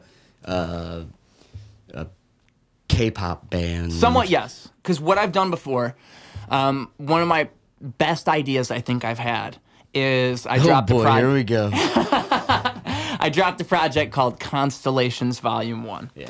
And the idea is that at the time I was doing this thing where every album started with the word con. So Con Artist was an album, and then I had Constellations Volume 1. For those that see it on my streaming services, Questions Without Answers, that is a mixtape, that is not an album. Ew. Okay? But that was what I was trying to do at the time, was Con. That would be the I don't know if I'm going to carry on, because like that's just such a conceptual thing to do. But conceptual albums are cool to do every now and then. Yeah. Well, it's just then I'm putting myself in a box, you because got something that's and the reason you have like a passion project, like your ultimate magnus opus. Well, I'm getting here. So we got the cons. We got the con thing I was doing, and that's because Ruse Con, like Con Artist. Con Artist just goes right with the name. Do you know magic? Do you know any magic tricks? So we'll get there. Okay, we'll get there. So the album's called Constellations, following Con Artist, and it's Constellations Volume 1. And the idea is that the stars are coming together to form a bigger picture. Every song on the album is a feature, like I'm working with someone on every song. Yeah. And so Constellations Volume 1, which I have released, has, I think it was around 15 other people on it, and it's just me reaching out to people and having one person, one feature at least, on every track. Yeah. And again, it's like, to me, what it illustrates is that when you as one star, in a constellation, you're only one star. But all of these stars come together and make something bigger than themselves. And to me, that's what collaboration is. That's what working with each other is. It's this natural thing where we form a constellation and we don't even realize it. Yep. It's the magic that's in between us. And I think that that's what projects like that can represent when done correctly. Yes. You have to go into it correctly, man.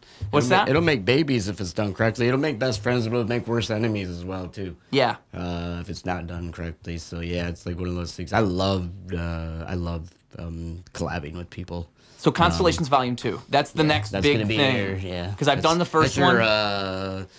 Your short-term magnus opus. Short-term, yeah. Because I don't know what the ultimate goal is. I mean, I think, I can tell you. The ultimate goal is to just make a difference in as many people's lives as possible. As simple as that. I just want to affect people in a way that is tangible to them. Yeah.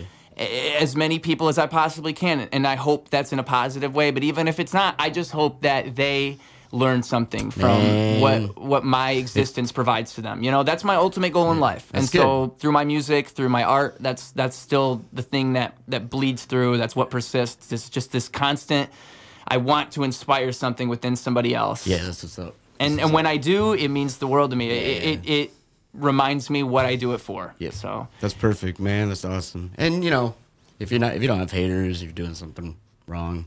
I agree with that. You can always you're always gonna have somebody, but I think the most powerful, the strongest personalities are the ones that are controversial. They are the ones that have the most haters. I like that shit, man. Yeah. Like if you hating on me, man, awesome. Yeah. That's great. You should be getting that type of feedback. You should be hating on me because I'm doing it right now, man. Like, in order to be outside of the box, you have to have haters. It's like, even like with like actors and stuff like that, like the bad boys of Hollywood.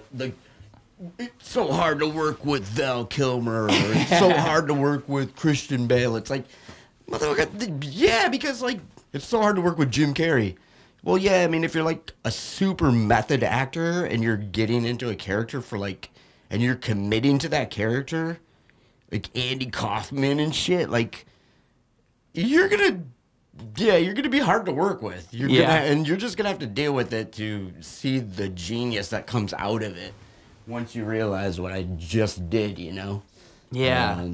And somebody like Jim Carrey's a great example because there is so much that goes into somebody like that. Yeah. I mean, you can't just grab that off a blank slate. He's got a great mind. Yeah, he grew. I mean, and he grew into such a freaking amazing, method actor, like that whole Andy Warhol thing. Well, Andy Kaufman, he blows. He's one of the he's one of the original inspirations of mine. He'll probably always be one of my biggest inspirations, just because that's what I'm talking about. What I said about wanting to inspire a thought within somebody, wanting to inspire a difference. That's what Andy Kaufman was ultimately about. He didn't care if it was a negative response. He went for the negative response.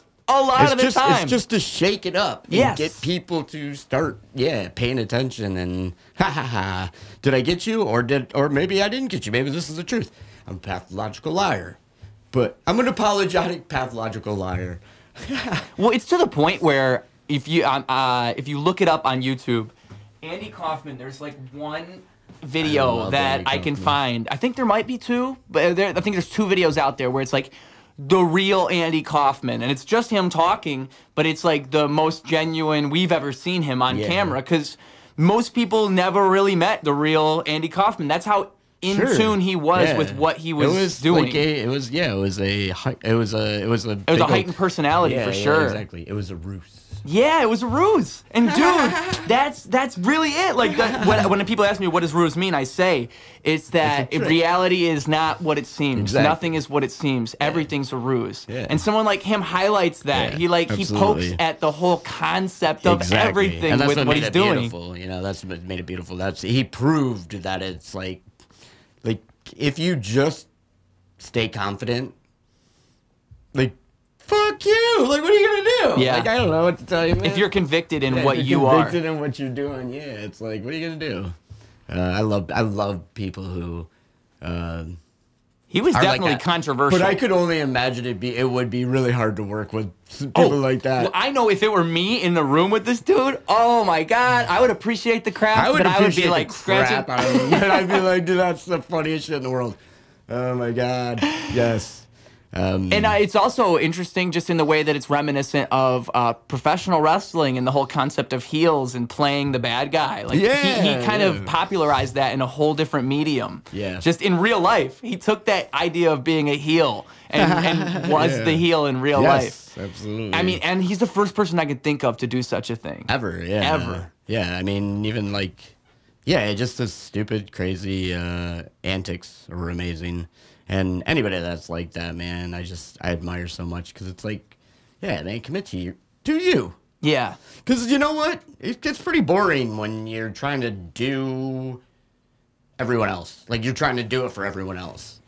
Like, that gets really mundane and stupid. And who wants to be everybody else? Yeah. Do you really want to be everybody else? Because if not, then just do you. Yeah, do you.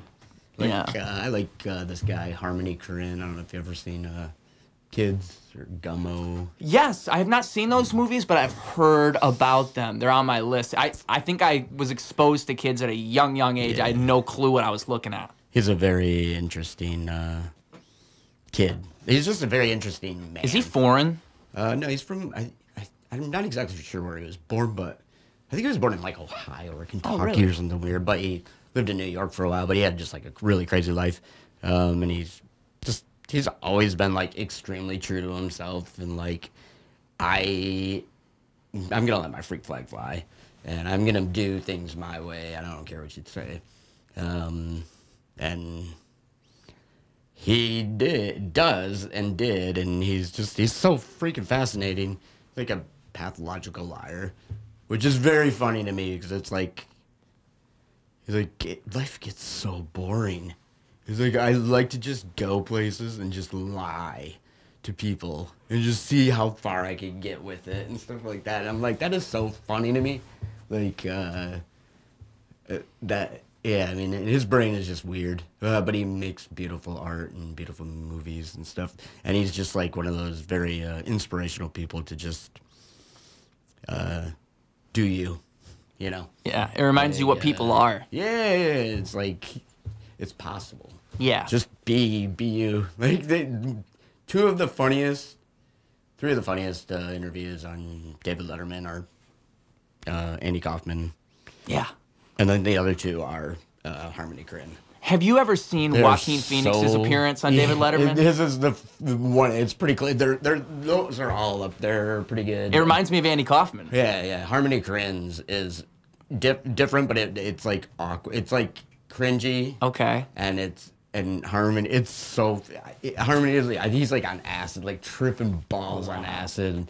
I believe is the story that I heard on it before he went, and he's like the second time he went. First time he went, he was like he's just like a super quirky dude, but not apologetic. And the David Letterman interviews with him are so good. So good. Yeah, it's like, and it's the same thing, like Andy Kaufman. But it's like, that's the thing. I mean, like, if you're going to be a genuine artist, you have to have a little bit of self-integrity. and realize that, like, I know what I'm doing. And if you don't agree with it, that's fine. I get it. But this is my vision, and I'm going to do it my way. Now, you can do your thing if you want, or if you want to help me, that's cool. If you don't, I'll figure it out. But I think the more clearly you see your vision, the better. Yeah, exactly. And the more you, the more clearly you communicate it to others and stay focused on it, the better, for sure. I think those are very, very pivotal things to create something that's going to be good. So you're going to do it, dude? You're going to do it? You're going to change the world. Yeah. Yeah, man. I plan on it. Yeah, I feel you. I have faith in you, homie. Thanks. Yeah. Thanks. I feel like I'm getting there. You know, I think I inspired change on a small scale so far. Yeah, man. So, you know, and to me, that's what it's all about. I mean, I think that that's my goal, just because to me, that's the purpose of life. I mean, what are we doing if not pushing each other in some direction? Yeah. I mean, that's why we interact with each other. White boys can rap. What, say again? We just show them that white boys can rap. I mean, I'll show them all kinds of things. You go to my OnlyFans, I'll show you something else. Ah, shit. But I just feel like we have so much in ourselves and so many people get caught up in anxiety or this idea that they're not unique, they're not special, and just they naturally are, no matter where you are and who you are. There's just something in you that separates you from everything else. And we were all the fastest swimmer at one time, man. Yeah. At one time, we were all the fastest swimmers. So no matter how bad you feel about yourself, realize that you were the fastest swimmer out of a million little sperms. So you're good. You're a winner. Yeah, you're a fucking winner. And also what I like to think about recently, just what I was thinking about, I was going for a walk, and I was thinking, damn, dude, it's crazy that I can even send a signal to my legs and move my legs. Like, I'm not even really thinking about what I'm doing. I'm just doing it. That's cool, man. Like, I just had this epiphany as I was going for a walk. Like, the fact that I can even do that is the wildest thing in the world. I'm not weird. Like, how do you send a signal to your leg? What if you didn't have like a nervous system or like a brain stem or spinal cord, or like if that was I mean, then that's a thing. I mean, yeah, it's wild. Yeah. And we're talking like, and there are people that I bet a select few people who have had like reduced nervous, like people who can't feel certain things, they can't feel heat. Yeah. That's a thing. You gotta stay away from STOLZ if you can't feel heat. Yeah. But like, it's just the ultimate miracle of being able to lift my arm up and move it without much effort. Like, I think that in that, there's just something, it's like what we were saying before, there's something so perfect about that present moment that you're able to exist in. So it's like, what's the point of even wanting to care about anybody else's moment? You are that present moment. You don't have anything beyond that. It is what it is. How many people are in the world right now? I guess it's 8 million. I'm guessing. 8 million around there? Billion, I mean. 8 billion. Yeah, that's what I was thinking.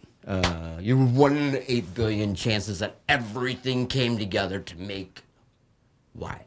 Yeah. You know, and like I'm 1 in 8 billion chances that everything came together at the right time to create Seth.